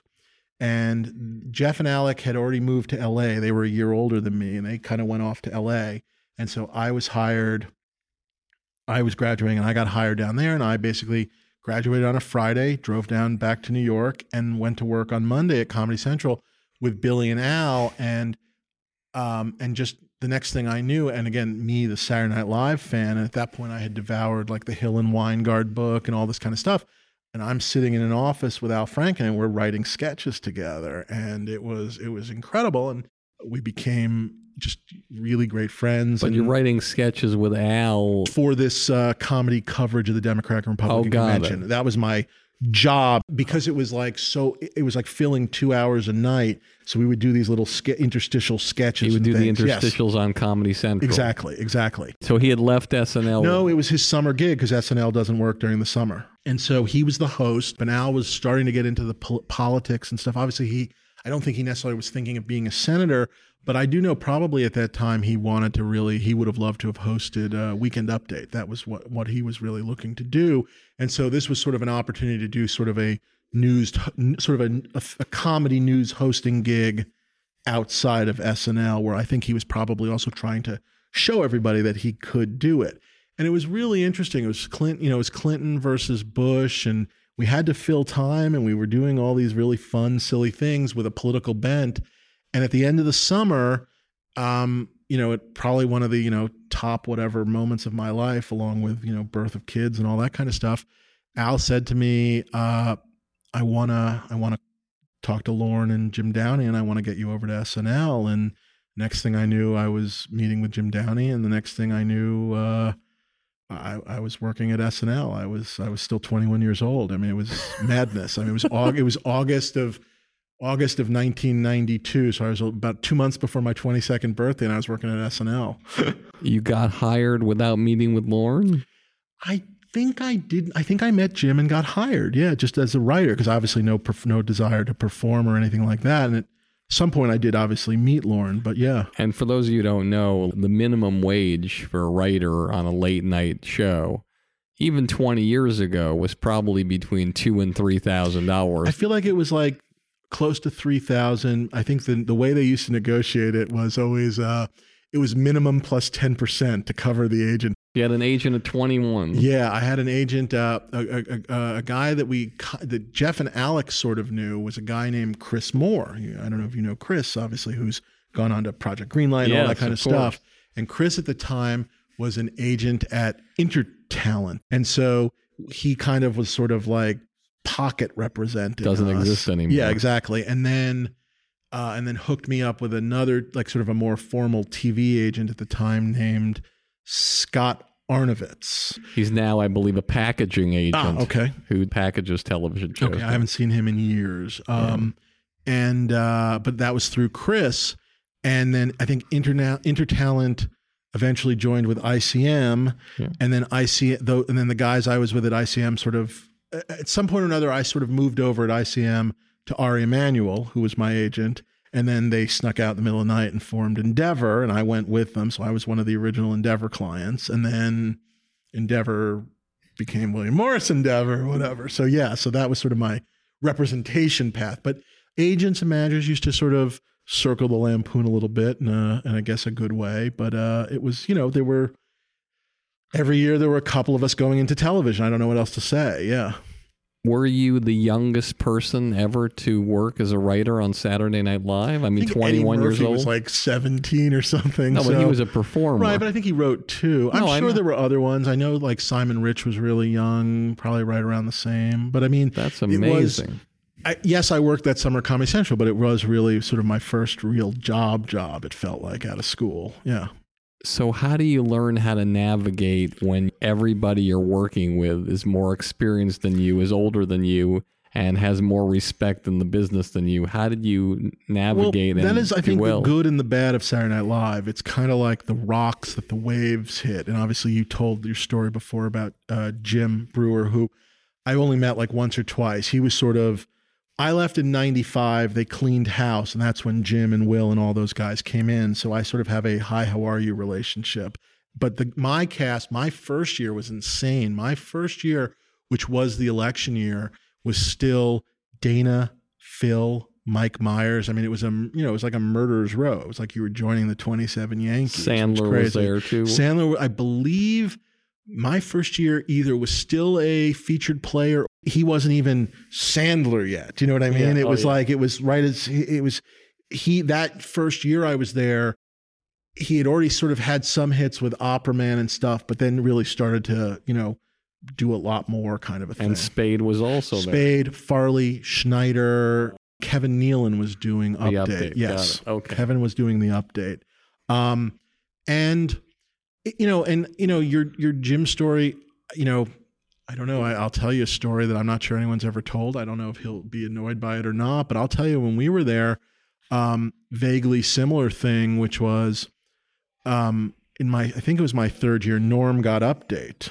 And I'll preface this story with Norm is fucking hilarious. He's crazy, but he's fucking hilarious. I think he's just brilliant, and he's fearless, which I love. I mean, he used to go out there with jokes that the audience either would gasp at or moan at or just not get, and he would stare them down. And I appreciate that to no end. So I can't compliment him enough.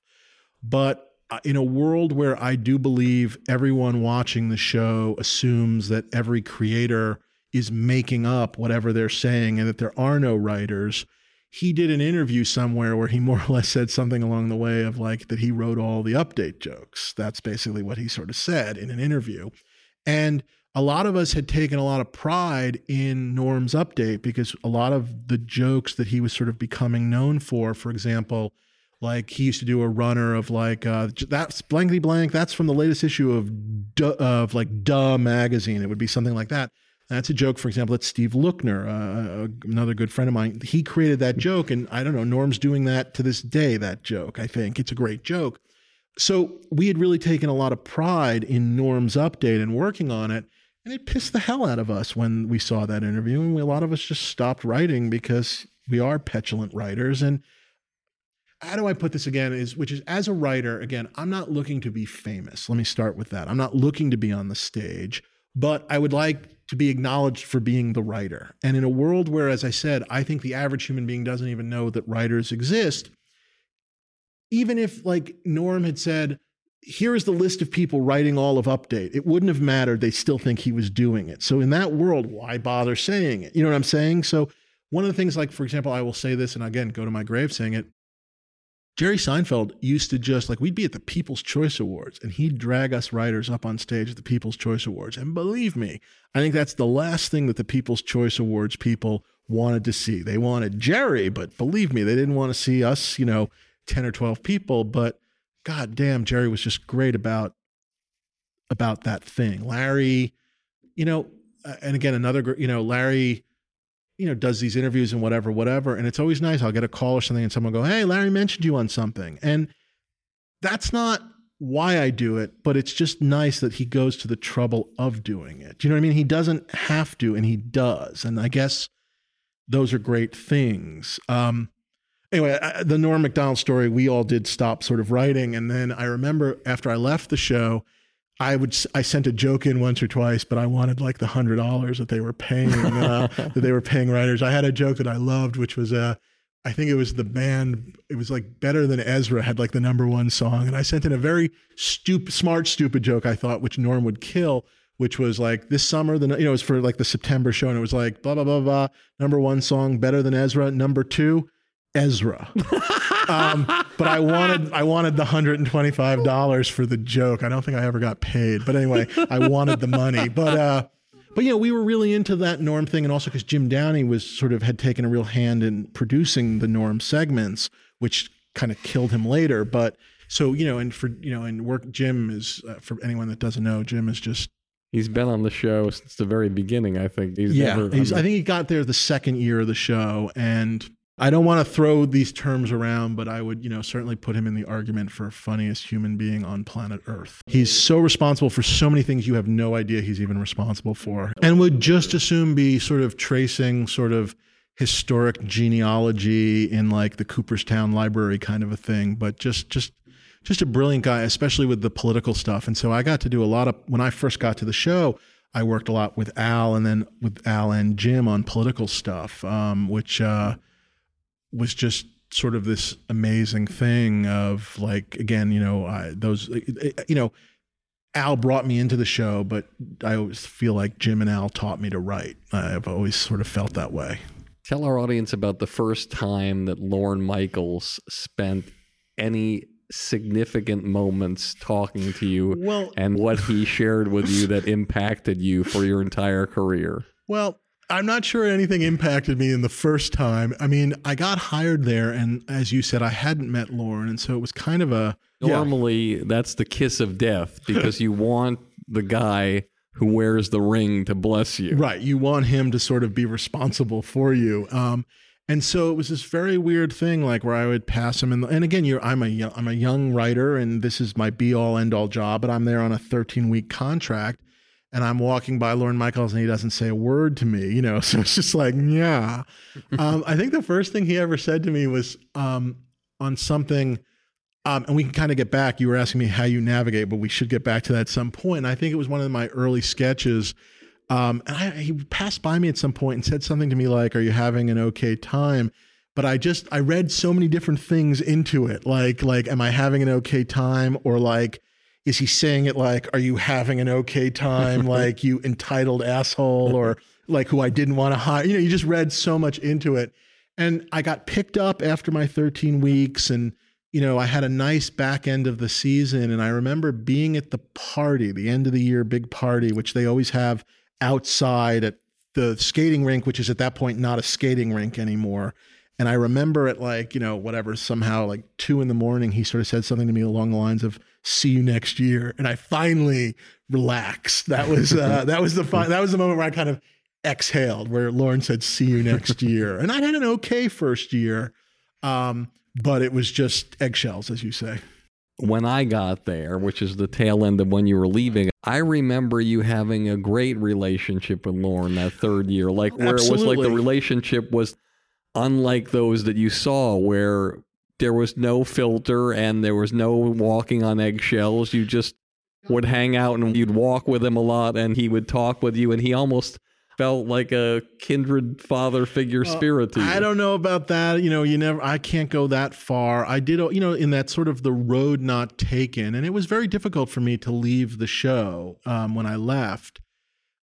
I wasn't happy. I felt like the show wasn't good. I don't think people would disagree with that at that point. That was the time when the article came out that said Saturday Night Dead. Right. Well, it was one of the many Saturday Night Dead articles, but yes, it was the Farley New York Magazine cover. Was Janine Garofalo part of that at the time? Yes, it was the 17-person cast with Janine and Chris Elliott and Mark McKinney, and it was just kind of a mess. And the following year, Lorne cleaned house of the cast, and that's when he started to find a lot of these other people and whatnot. And you always think the road not taken. I think I would have really enjoyed that next step. And I feel like based on what I was doing that final year of the show, where I was helping to put together specials and taking producing, I think I got a producing credit on a Mother's Day special or something. I can't even remember. I felt like I was being poised for more, I guess, that they were, you know what I mean? Like that had I been back, there would have been more. But it was interesting, with Lorne. Like I said, I was very on edge until he said sort of that thing. And then that summer, I was sort of convinced by somebody to ask for his Yankee tickets, which he has wonderful Yankee seats he's always had. And during the summer is sometimes away and doesn't use them. And, it's funny you told that your letter story. I wrote, I took the Yankee seats and they were wonderful and I had a great time. And I wrote a thank you note because that's what my parents, that's how I was raised. You write a thank you note and you say thank you because I was given at the time, these incredible box seats and I was given, I think, 4 of them and it was incredible. And I wrote the note, and then it was sort of soon told to me, sort of whatever, that I was welcome for the seats, if they were available whenever. And every time it sounds silly, but every time I took the seats, I wrote a note and said thank you and maybe mentioned something about the game. And I kind of remember when the season sort of started up, which would have been my second season. It sounds so silly, but then there were hockey tickets and different things of that nature. And I remember getting like, a wonderful, Lorne had sort of found out from people how into movies I was. I remember getting from like a really great like Criterion Laserdisc set from him with a couple of tickets. And it sort of, I don't know, I can't say it was because I wrote a thank you note, but I certainly probably didn't hurt. It is because of that, because people appreciate things. And when you're somebody like Lorne who works with, let's just say, 50 immediate people and probably another 50 or 60 or 70 on the show, he could count the thank you notes he got on half a hand. I will, we were talking about navigating, and I don't mean this specifically about Lorne, but, when I was at the show and, early on, you're trying to get stuff on, and we can talk about that more if you want to. I just got in the habit. I mean, I don't want to say it was a habit. I wasn't trying to do it to get anybody to like me or whatever, but I did try and make sure that like when the show ended and I had something on, I would go and say hi and thank you to Davey Wilson, who was the director at the time, and just kind of pop in there before he left that, at like 1 a.m. because he often didn't go to the parties. And I just always wanted to sort of say, hey, thank you, and say thank you to the various departments that had helped me with my sketch. And again, I guess it was sort of in a world where no one is thanking them. I just wanted them to know that I certainly appreciated the sketch happening, because for me, that sketch was my life. If I got a sketch on, that was a huge thing.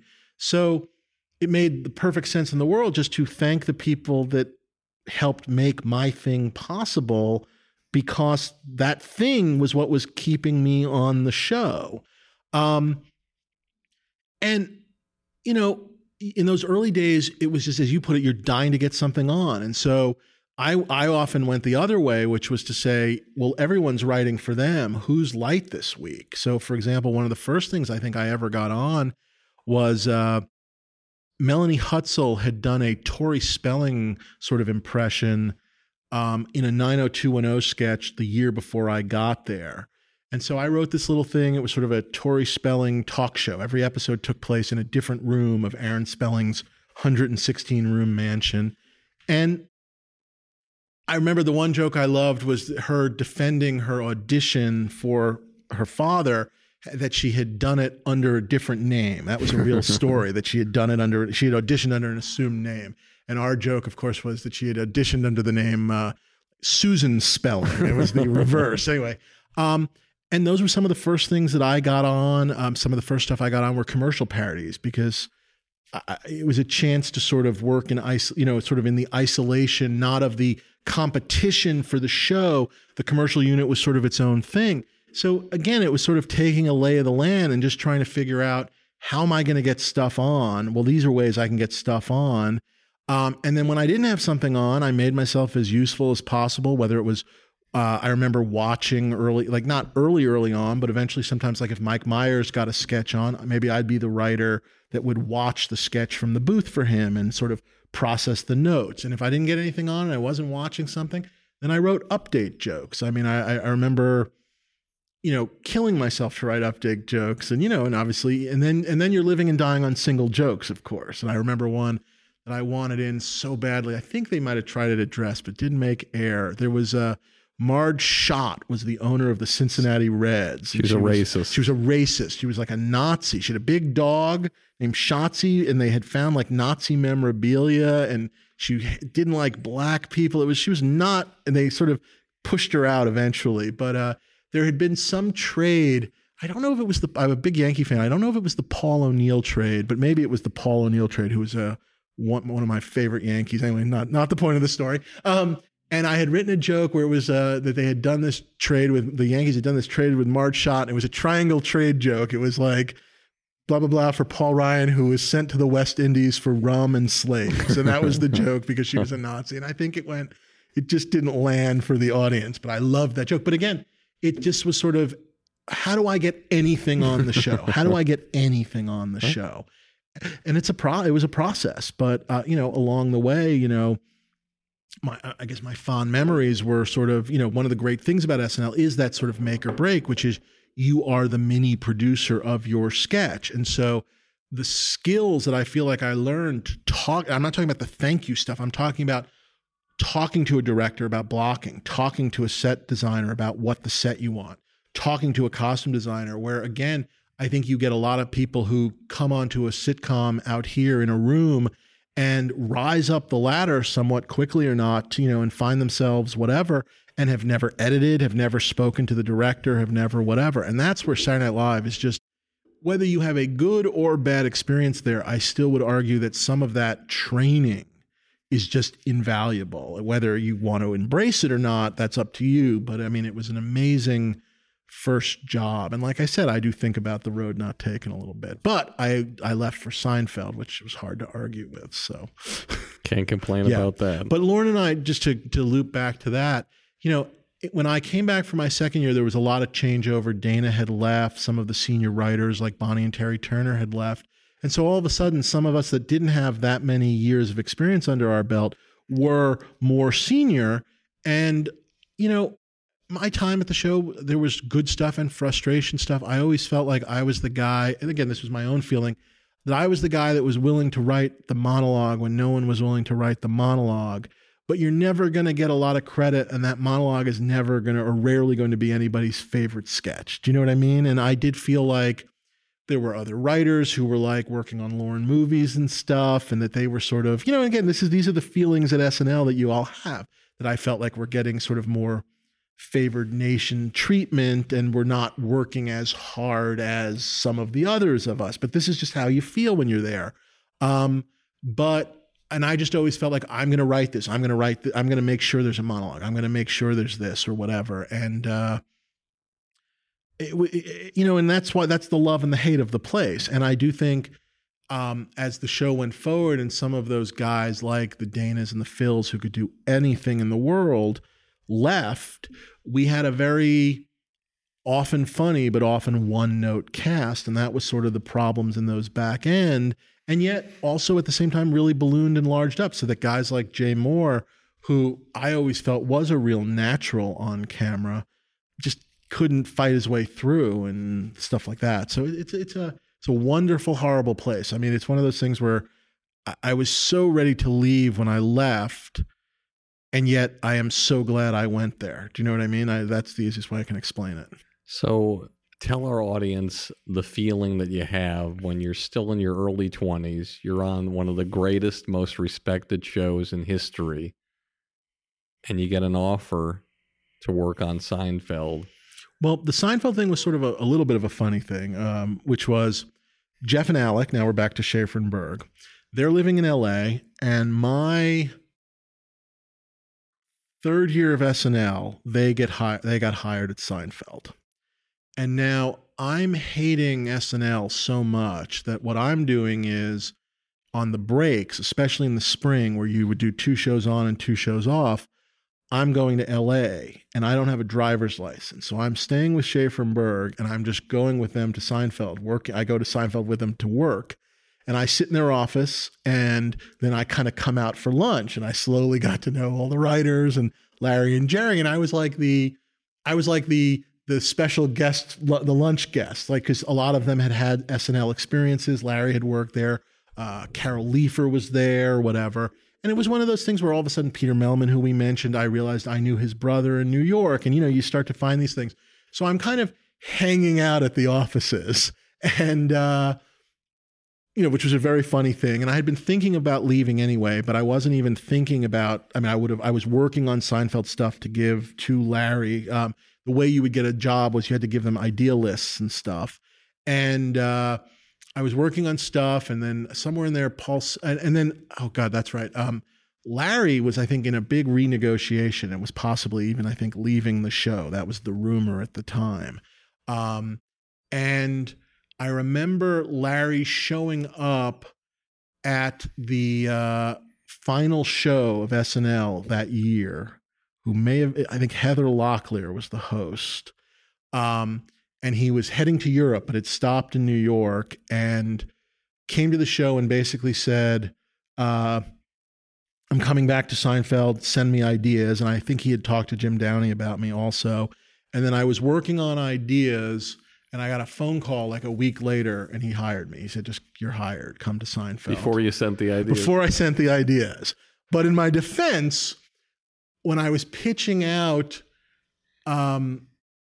my first show, I whatever idea I went like, blah, blah, blah, blah. What was in that first show? It was the pool guy. So it was the pool. I don't remember which part it was. What's the Kramer story and the pool guy? Oh, Kramer's doing, he's the movie phone. He gets the new phone number and he's the movie phone, whatever.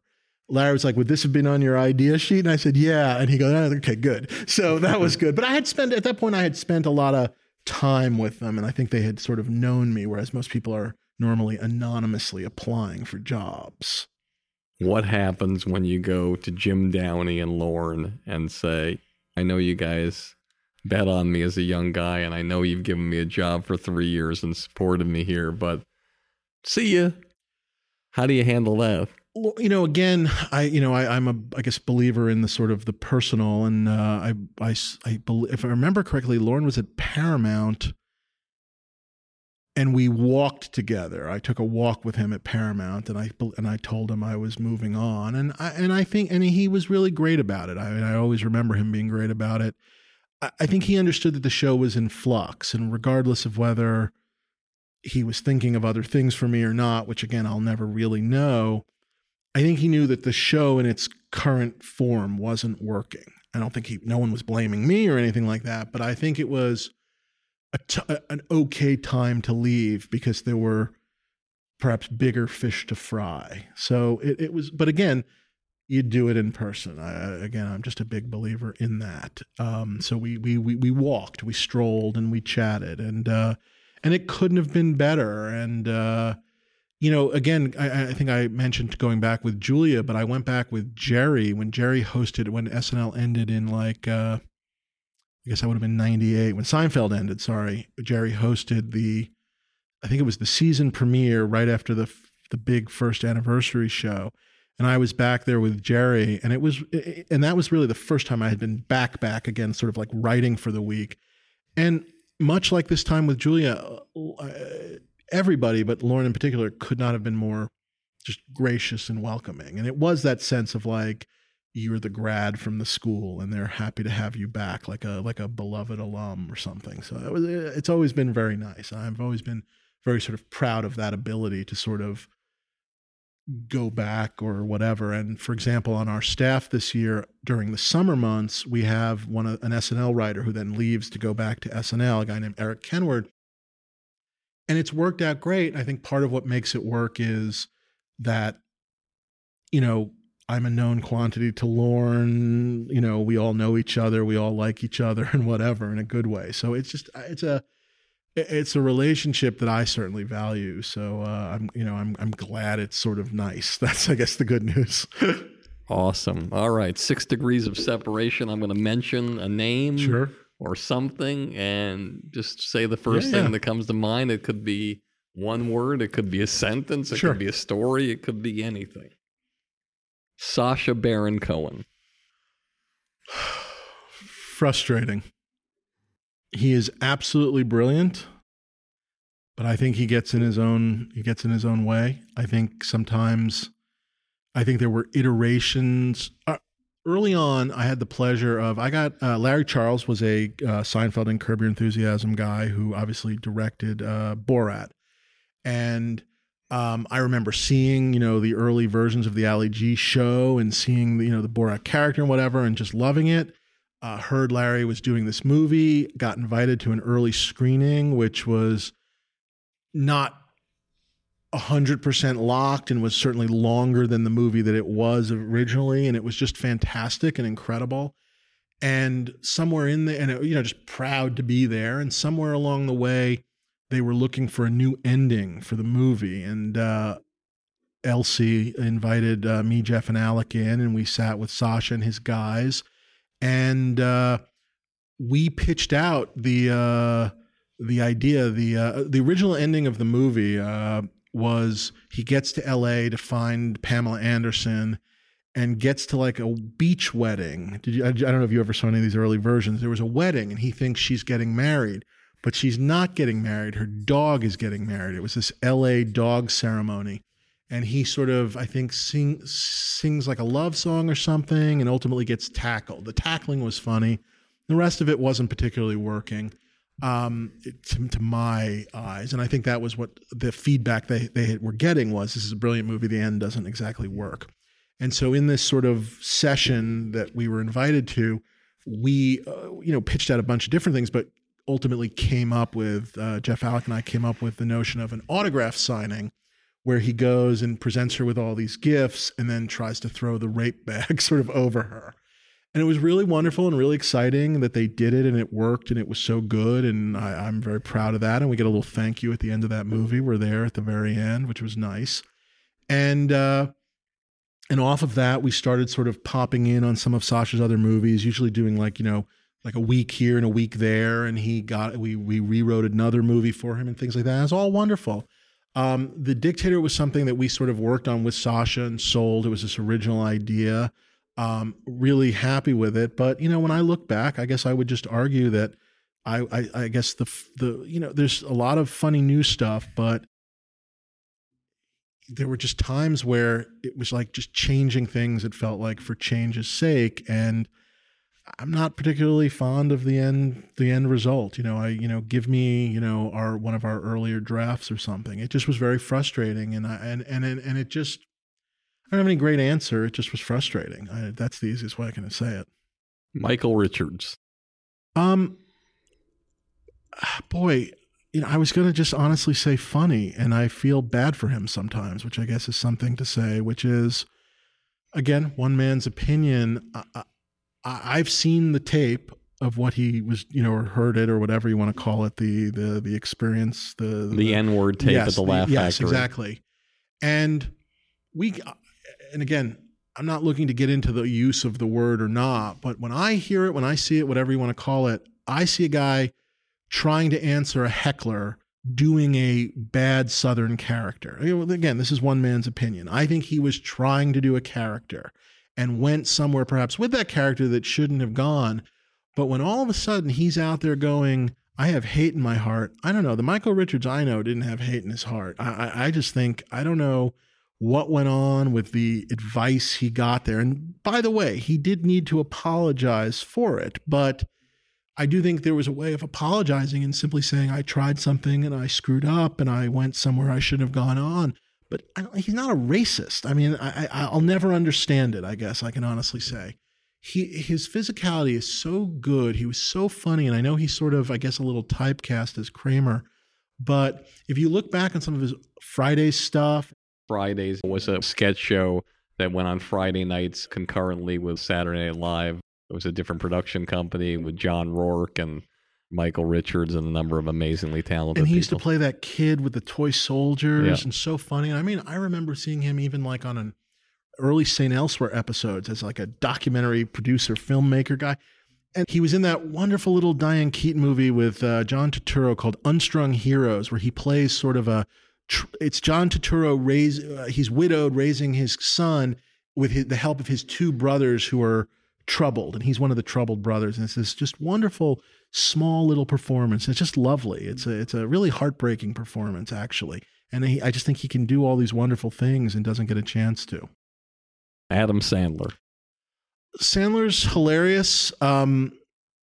He's always been super nice to me when I run into him out here, which is always a wonderful thing.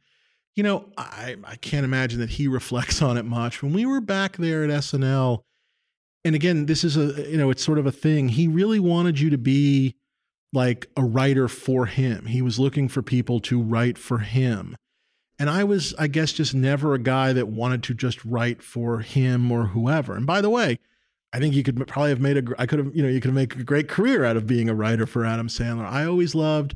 I leaned more towards the political stuff, which was not necessarily a lot of stuff that, he was in as much. But, there were definitely times I remember him working on like one of his early stand-up albums, and we were all just hanging out and kibitzing on that a little bit. Again, nothing but fond memories. But like I said, I feel like he never thought of me as one of his guys. And that's okay. I don't know what else to say. Yeah. Kevin Smith. Kevin, I love. Kevin, I was a fan of, before I met him. It was interesting because we had the same agent, which is obviously a very LA thing to say. And I remember them always going, do you want to meet him? Do you want to meet him? And I never want to meet somebody without a reason. It's always a bothersome thing for me. We joked earlier, I collect a lot of things. And so there are artists that I collect where it's always like, do you want to meet the guy? Do you want to meet the guy? And I never want to meet them because I don't want them to I don't want to meet them and have them be hateful or awful and then want to go home and throw my collection out the window. So it's always like, do you want to meet Kevin? Do you want to meet Kevin? It was sort of like, well, I do, but I don't. And when this idea, which was soon after I had gone from Seinfeld into my development deal, this notion of turning Clerks into an animated show kind of came up, and they were like, would you be interested? And that was when I sort of said, yes, that's a great reason to meet him. I wasn't 100% sure I wanted to do the show. I didn't know what he wanted to do in the show, but I was like, I want to meet him. And I remember going down to New Jersey to Red Bank, where he was, based at the time and stuff. And I think we went and we sat at this like diner that he liked to go to, and we sat there, and it was so funny. It was just one of those sort of like, that sounds so odd to say, but just one of these just like magical connections where it was just, we had watched the same SNL stuff. We had loved the same movies and quoted it. We read the same comic books, and it was just one of these things. And then out of that came the Clerks cartoon, which we were sort of just saw in this really fun way. And I just, we were a couple of years, I think, too early. If we were doing that Clerks cartoon thing now, there's stuff in that Clerks cartoon that is some of the stuff that I'm most proudest of in my life. Our second episode was a clip show. I will defend that episode. I just think it's something very special. And I loved every second of working with him, and even just sort of, we live near each other now. So it's always sort of fun when I'm driving down the hill of like, oh, I get to run into him, and vice versa. And he's a huge Veep fan, which I had known. He had told me that I had gone on his last movie, Tusk. He'd invited me over to watch it before it was in theaters, just in his office.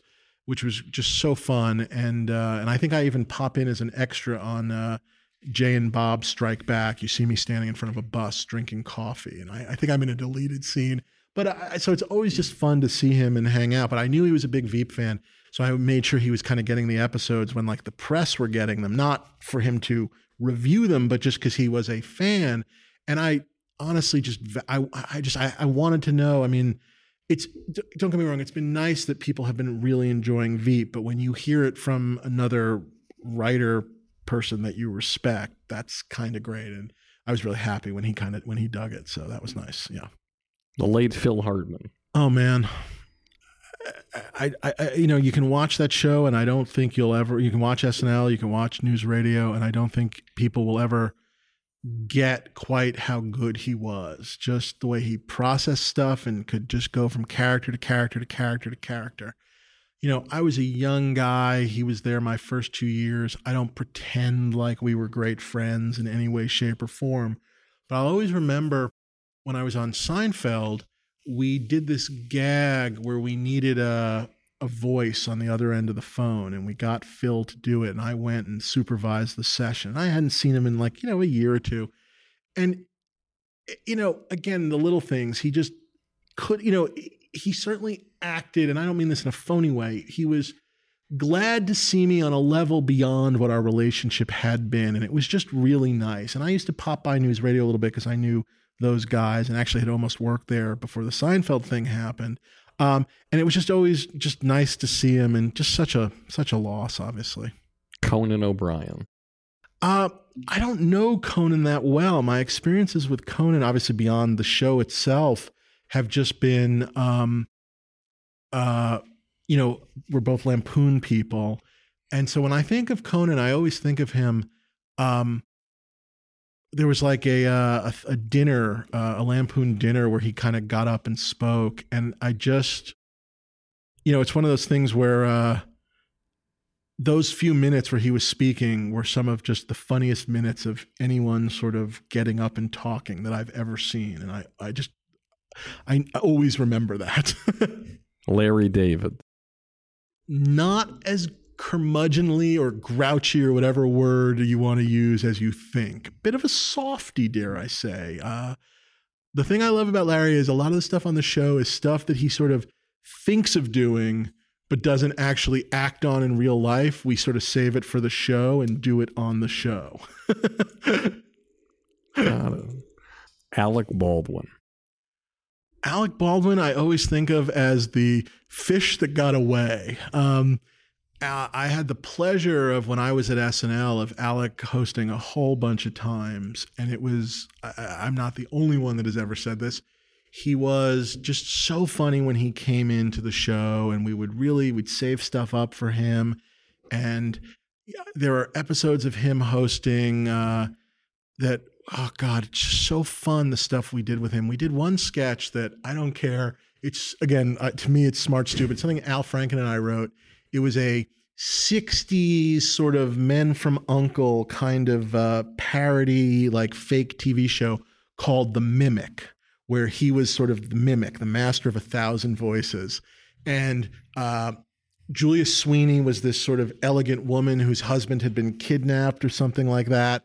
And she he shows up, and he's awful. And a lot of his mimicry is just like, hey, how you want a pizza? And it's just terrible. He's an awful mimic. And like, he does an impression of her where he's like, I'm you. And then I think Paul McCartney was hosting. And so Paul McCartney was playing the butler, and then he does it in Paul McCartney. He was the worst impressionist ever. But again, that sort of courage and conviction and that handsomeness to pull it off. And when we were done with those episodes, when I left SNL, we had stayed in touch and were friendly for a while. And he even then was talking about doing a sitcom, and I tried, and I guess we just never had the great idea. And I never had like, and I guess this was maybe my stupidity. I never was like, hey, Touchstone Television, help me land Alec Baldwin for this idea. It was always sort of me getting together with Alec or me getting together with Alec and his guy. And I never could make it happen. I never could. And I was so happy for him when they did 30 Rock, and yet, of course, incredibly jealous. So, the late Chris Farley. Oh, just such a sweet guy. And I'm sure people have said this in other places. You know, there was an aspect to him of just like such a big puppy dog in a weird way, and just sort of wanted to have fun and just wanted to make people laugh, wanted to make people laugh on the show, wanted to make you laugh in the office, just a wonderful, wonderful way. My fondest memory, dare I say, is when we did him, in that sort of that third year of the show, we were having trouble doing political sketches because the Dana and the Phils had left. And so Chris ended up being Newt Gingrich, and that was the whole Gingrich contract with America, Republican thing. And we did a sketch where they were sort of racing and jamming through other provisions in the contract with America. And Chris got invited down to D.C. to talk to like a Republican caucus breakfast. So I went down with Chris and just, worked with him and wrote stuff and got on the cards, whatever, so that he could kind of, he wasn't, I'm not quite sure he knew it was important and big, but I'm not quite sure he knew who all these people were. And it was this, a lot of Republican heavy hitters. And we went in there and did this thing. And really, just sort of, it was just wonderful to watch him because on the one hand, I'm not sure he quite knew every little subtle reference we were making to certain bills and things that were going on. But goddamn, he just played it with the conviction and just won them all over. And I remember the part that I loved was walking through like the hallways of Congress. And I remember John Kerry, who was a senator at the time, stopping Chris to like get a picture with him. And it was just like, I guess I hadn't been out and about with a lot of like the SNL cast, maybe a little bit, but it was always New York, where New Yorkers kind of take everything with a grain of salt. And it was just amazing to sort of see that rock star power, even in DC, that Chris had. It was just kind of amazing. And he was always, and I know it sounds silly, and again, but we've talked about it. He was also always very grateful. He was always very grateful with like when you wrote for him, when you did stuff with him, and hell, it was always, again, always nice to hear that kind of stuff. Jerry Seinfeld. It's funny. Jerry's just, I think of him as the pro. I don't know what other word to use. He's like, it's like, or the professional. I think if you remember that Luc Besson movie about the assassin who like every morning, like pulls out one of his matching suits and then has breakfast the same way and then goes and just efficiently kills the person in the exact perfect way. And sometimes I think of Jerry in that way. It's just like everything he does is very specific and thought out and just like not a wasted moment. And obviously he gets there with his act by working on it, but just every word is perfect. Every spot is perfect. And what I really remember about him, what I really loved was when Larry left the show, because I did one season I hung out for some of a season, and then I did a season with Larry, and then Larry left the show, and then we did 2 seasons without him. And my first episode of the season without Larry was the Bizarro Jerry episode. And I sometimes joke that, when I die, that'll be the one thing that kind of gets mentioned on my tombstone. I just remember the fact that that was sort of as Seinfeld sort of took its turn a little bit even more into sort of a little bit of absurdity. And I think a lot of that came from the fact that a lot of the second generation of Seinfeld writers were fans of the show. So we had sort of watched the show as viewers and then kind of were commenting a little bit on the show as people who had watched the show. So we started to make more jokes about how disposable the Jerry girlfriends were each week. And we were sort of ever so slightly, never breaking the fourth wall, but ever so slightly commenting on the show. And then ideas like the Kenny Rogers chicken roaster and the Bizarro Jerry, I think were, a little out there, but boy, Jerry just was so excited to try it. And I love that. Lorne Michaels. I don't know. The Godfather. It's funny because I went back about a month or two ago. Julia hosted SNL, and I went back with her, and I wrote for the week. And it was so weird because I hadn't worked there since I guess since 95. I left after I was there for 3 years. I was there 92, 93, 93, 94, 94, 95. I left at the end of 95, and nothing has changed. I mean, the only thing that changed is you have to pay for your own like Starbucks. Like that's we used to get the food and the drink for free, but now you pay. But otherwise, it is the same. It's like a guy with a messy desk who knows where everything is. That's Saturday Night Live. Do you know what I mean? It's like there's no formal structure per se, and yet everyone is following this sort of weird rhythms. And I found myself there on, the writing night at like whatever it was, 1, 2 in the morning. And I kind of just giggled like, I can't believe I'm sitting here doing this again. And it was fantastic for a week. Glad I'm not there full time, but gosh, it was great. Everybody was very welcoming and all that kind of good stuff too. But it was really weird. I mean, it was like this odd combination of like going back to your high school or your elementary school where everything seems smaller, where you're like, boy, were the urinals that low? And yet lots of familiar faces, a lot of the support staff, still the same people. Cue card guy, Wally, he's still a cue card guy. You know what I mean? It's like, it's so much the same, and yet you've changed and you're in a different place, but you're back there, but you fall back into it very easily. And I it's like a seductive trap. Like you kind of go, boy, you could live in New York and you could work here and you do this, but a week was good. But yeah, it's a disorganized organization, I guess, is my main point. It's amazing to me when I was back with Julia and I was walking around some of 30 Rock, and he's got SNL and the Tonight Show and the Seth Show, and they were building the sets for Marty and whatever, and it was just like, wow, he is late night. I guess that's what I should say. The word that jumps to mind is he is NBC late night and all aspects of it, which is just good for him. Last one, Julia Louis-Dreyfus. I've joked about this, and I don't know why I keep going back to it, but she's Seabiscuit. There's an aspect of Seabiscuit, if you ever read the Laura Hildebrand book, which is he won so many races that at a certain point they started filling his saddlebags with like lead bars to try and slow Seabiscuit down. And then the question was, could he win with lead bars? And he could. And that is Julia. You could weigh her down with saddlebags of lead bars. And I mean, people get very hung up in the whole like funniest man, funniest woman. I just think she's the funniest person on television right now.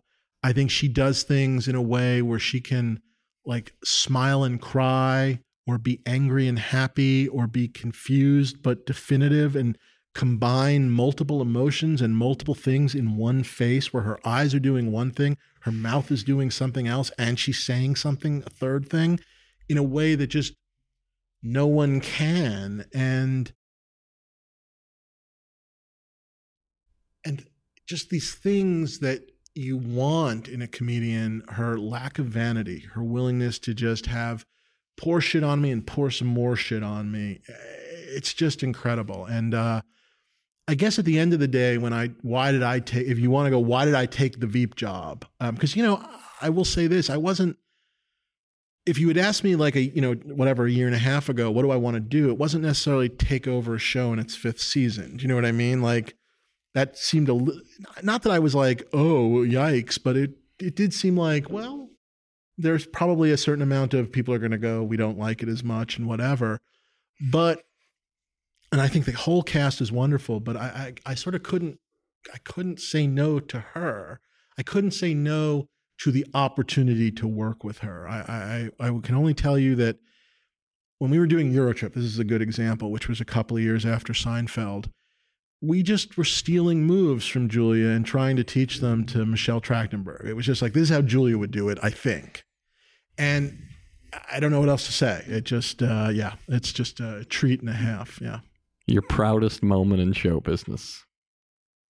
I guess I will say for the moment, although obviously there's lots of things I like and whatever, there was something about the morning after the Bizarro Jerry aired, where and again, this is sort of earlier internet. There's no Twitter. So there wasn't that sort of 24-hour a day where like now a Veep episode airs and I can look on Twitter or all of a sudden there are 7 reviews of the episode. But it was, and I think people forget, where cable wasn't quite cable. There weren't quite as many choices, just how high Seinfeld's ratings were, how popular it was. And that sort of moment of having a show I wrote that was very me, with the comic books and all that kind of and references in it, a show about bizarro Superman, if you will, in the Seinfeld world, and a lot of other little things from my life and stuff, where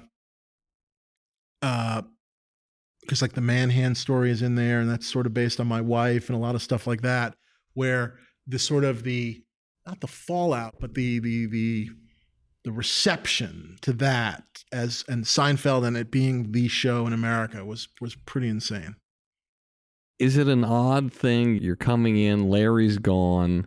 One of your first episodes is the Bizarro episode. Is Larry the kind of guy that calls you and says, Dave, when I left, I didn't think anybody would be able to exceed my expectations, but you did it? Or is there a thing you think where Larry's like, man, just right out of the gate, they just nailed it, and guess I wasn't necessary this year? I'm trying to remember back, because we would still go to ball games and stuff like that. And I get a general, I kind of remember him liking the show and what we were doing. It was a little different, whatever. I don't think he's not the kind of guy to do that, but he did. I don't remember it. I don't remember a moment like that. I will tell you, on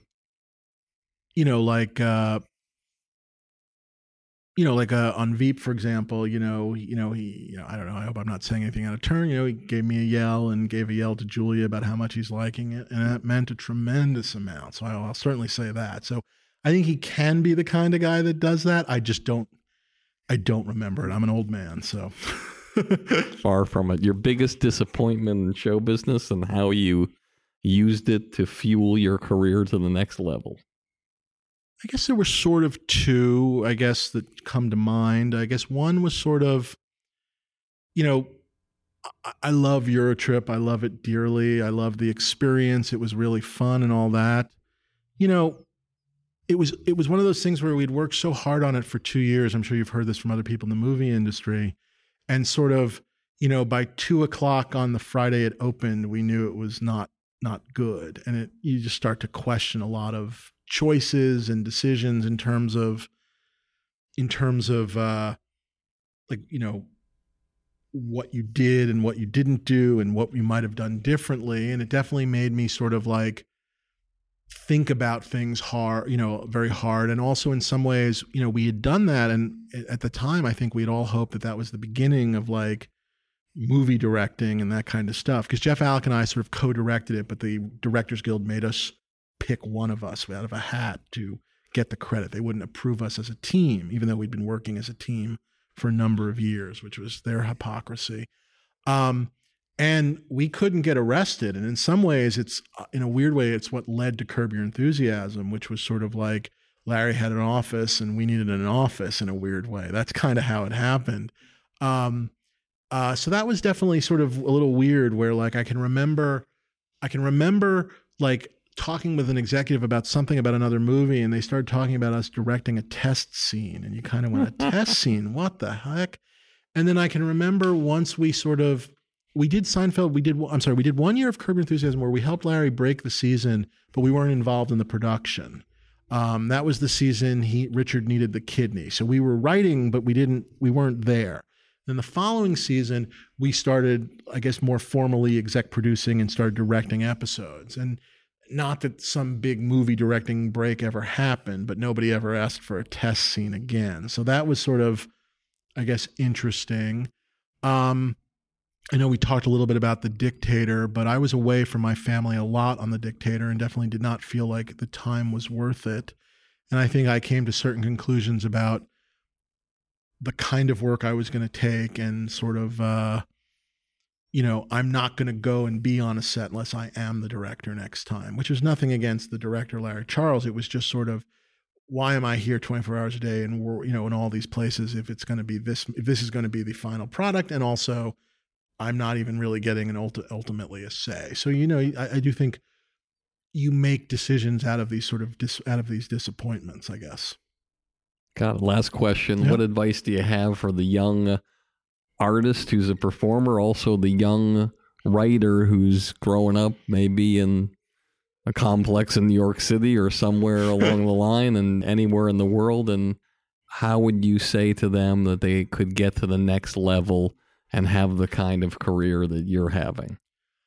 The thing to me that is, I guess, amazing that when I sit back and look at it, and by the way, this podcast, by the way, is a part of it, which is just the internet. I know it sounds silly to say, but the notion that if you put your mind to it, you could write sketches and start filming them with your friends. And maybe even if you were in an improv group, whatever, and start filming them and putting them up, because you could do it with your phone. You could do it with your phone and a gorilla stand. You don't even need a tripod at this point. You could make stuff. You could get stuff out there. And I guess that's what I always tell people is just, it sounds silly because it's like, oh, keep at it. But honestly, it is that thing of like, if you want to be a writer, just keep writing, just keep generating material. And nowadays, just try and get it out there. Film it yourself. Learn to do that.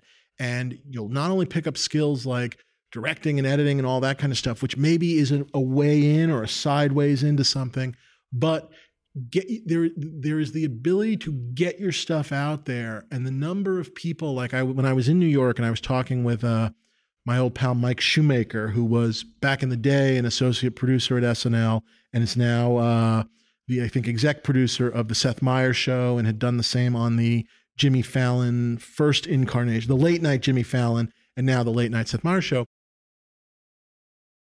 It sounded like 90% of his writers are Twitter people. And so the fact that if you want to write jokes, that you can just write jokes and put them out on Twitter, and if they're good enough, cream will rise to the top and you can be found. But you know how you're not going to do it is sitting, whatever, in your basement complaining about how all the shows suck and how you could do a better job, but you don't necessarily write those jokes. And I'm sure any of those Twitter people would tell you they didn't write their first joke and then it got a million hits and they got a job on whatever, on, the Seth Meyers Show. They wrote a lot of jokes. They wrote a shitload of jokes. It's, whatever, Malcolm Gladwell, 10,000 hours. But it's like writers write. They don't write one script where, I don't know, George dates a transvestite and then angrily sit around going, wouldn't George date a transvestite? I don't care if you think it's stupid. This is my script. You know what I mean? It's like, no, George wouldn't date a transvestite for 1,000 reasons, not because they're a transvestite. No problem with any of that, because it's stupid and hacky. It's a hacky, shitty idea. That's why he wouldn't do it. That's why it wouldn't be an episode of Seinfeld. And so write another script. And even if you're right that somehow that is brilliant and we're all wrong, then write 10 more scripts. And when you're in charge of Hollywood, pull out your transvestite script and shove it all up our asses and make us pay for it. But don't just sit there angrily with your transvestite script thinking like you're right and we're all wrong and that eventually we'll come to you. Write more. That's, I guess, it's my screed at millennials. So there you go. Dave Mandel, you were a wealth of power and information today. Thank you very much. Thank you so much. This was really fun. I hope you had a great time. Really enjoyable. Although I really have to go to the bathroom now. Me too. All right. Okay, as promised, I'm going to scroll through the list of people who purchased the documentary I Killed JFK. It's an amazing story about the only man in history who has admitted to killing JFK. It's an incredible documentary, and you can get it at the website ikilledjfk.com. You can see the trailer, and it's truly incredible. And so I'm going to scroll through now randomly the people who purchased the documentary this week, and one of these people will be a lucky winner. And they'll get to attend a podcast live with one of my guests, meet them, shake their hand, ask them a few questions, or else if they're out of town, out of state, or out of the country, we'll Skype them in or FaceTime them or anything like that so they can be there. Okay, let's do it. Landing on Kurt Christy from Hales Corners, Wisconsin. Congratulations, Kurt. Also, I figure I might as well give away the same thing to somebody who sent me a message, a review on the iTunes comment review section as well. Why not? So let me look here randomly and pick somebody. All right, this one's by Abby Huxley, June 29, 2014. Title is Great Insight into the Entertainment Business, 5 stars. And it reads, I'm a musician and I get a lot out of this podcast because it's packed with great lessons and business that are applicable across all mediums. Thanks, Barry. Well, thank you, Abby Huxley. Congratulations. All right, before I go, I want to give a plug to a friend of mine who's very, very sweet, wonderful, intelligent, smart, beautiful, does a podcast called The Tao of Comedy. Her name is Kelly McLean, and I did her first episode. Check it out on iTunes. And if you like the show, tell all your friends. And if you don't like the show, tell all your friends.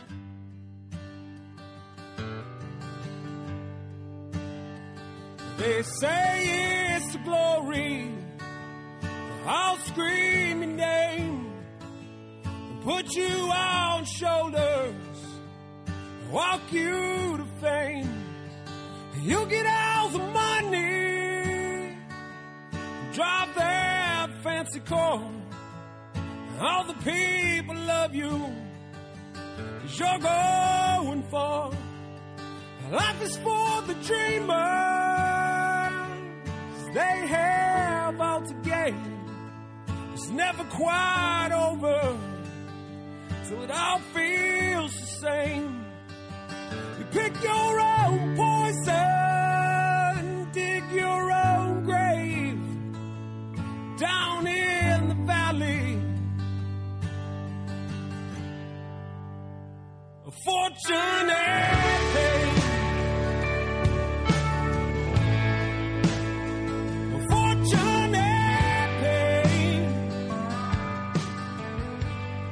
Thank you for listening to Industry Standard with Barry Katz. If you'd like more info on our schedule of new episodes, which will be available for download every Monday, or how to reach Barry through Twitter, Facebook, or email, go to barrykatz.com. Before you leave, please take a moment to subscribe to our podcast, leave a comment, and rate it, even if you think it blows. Thank you for your support, and have a great day.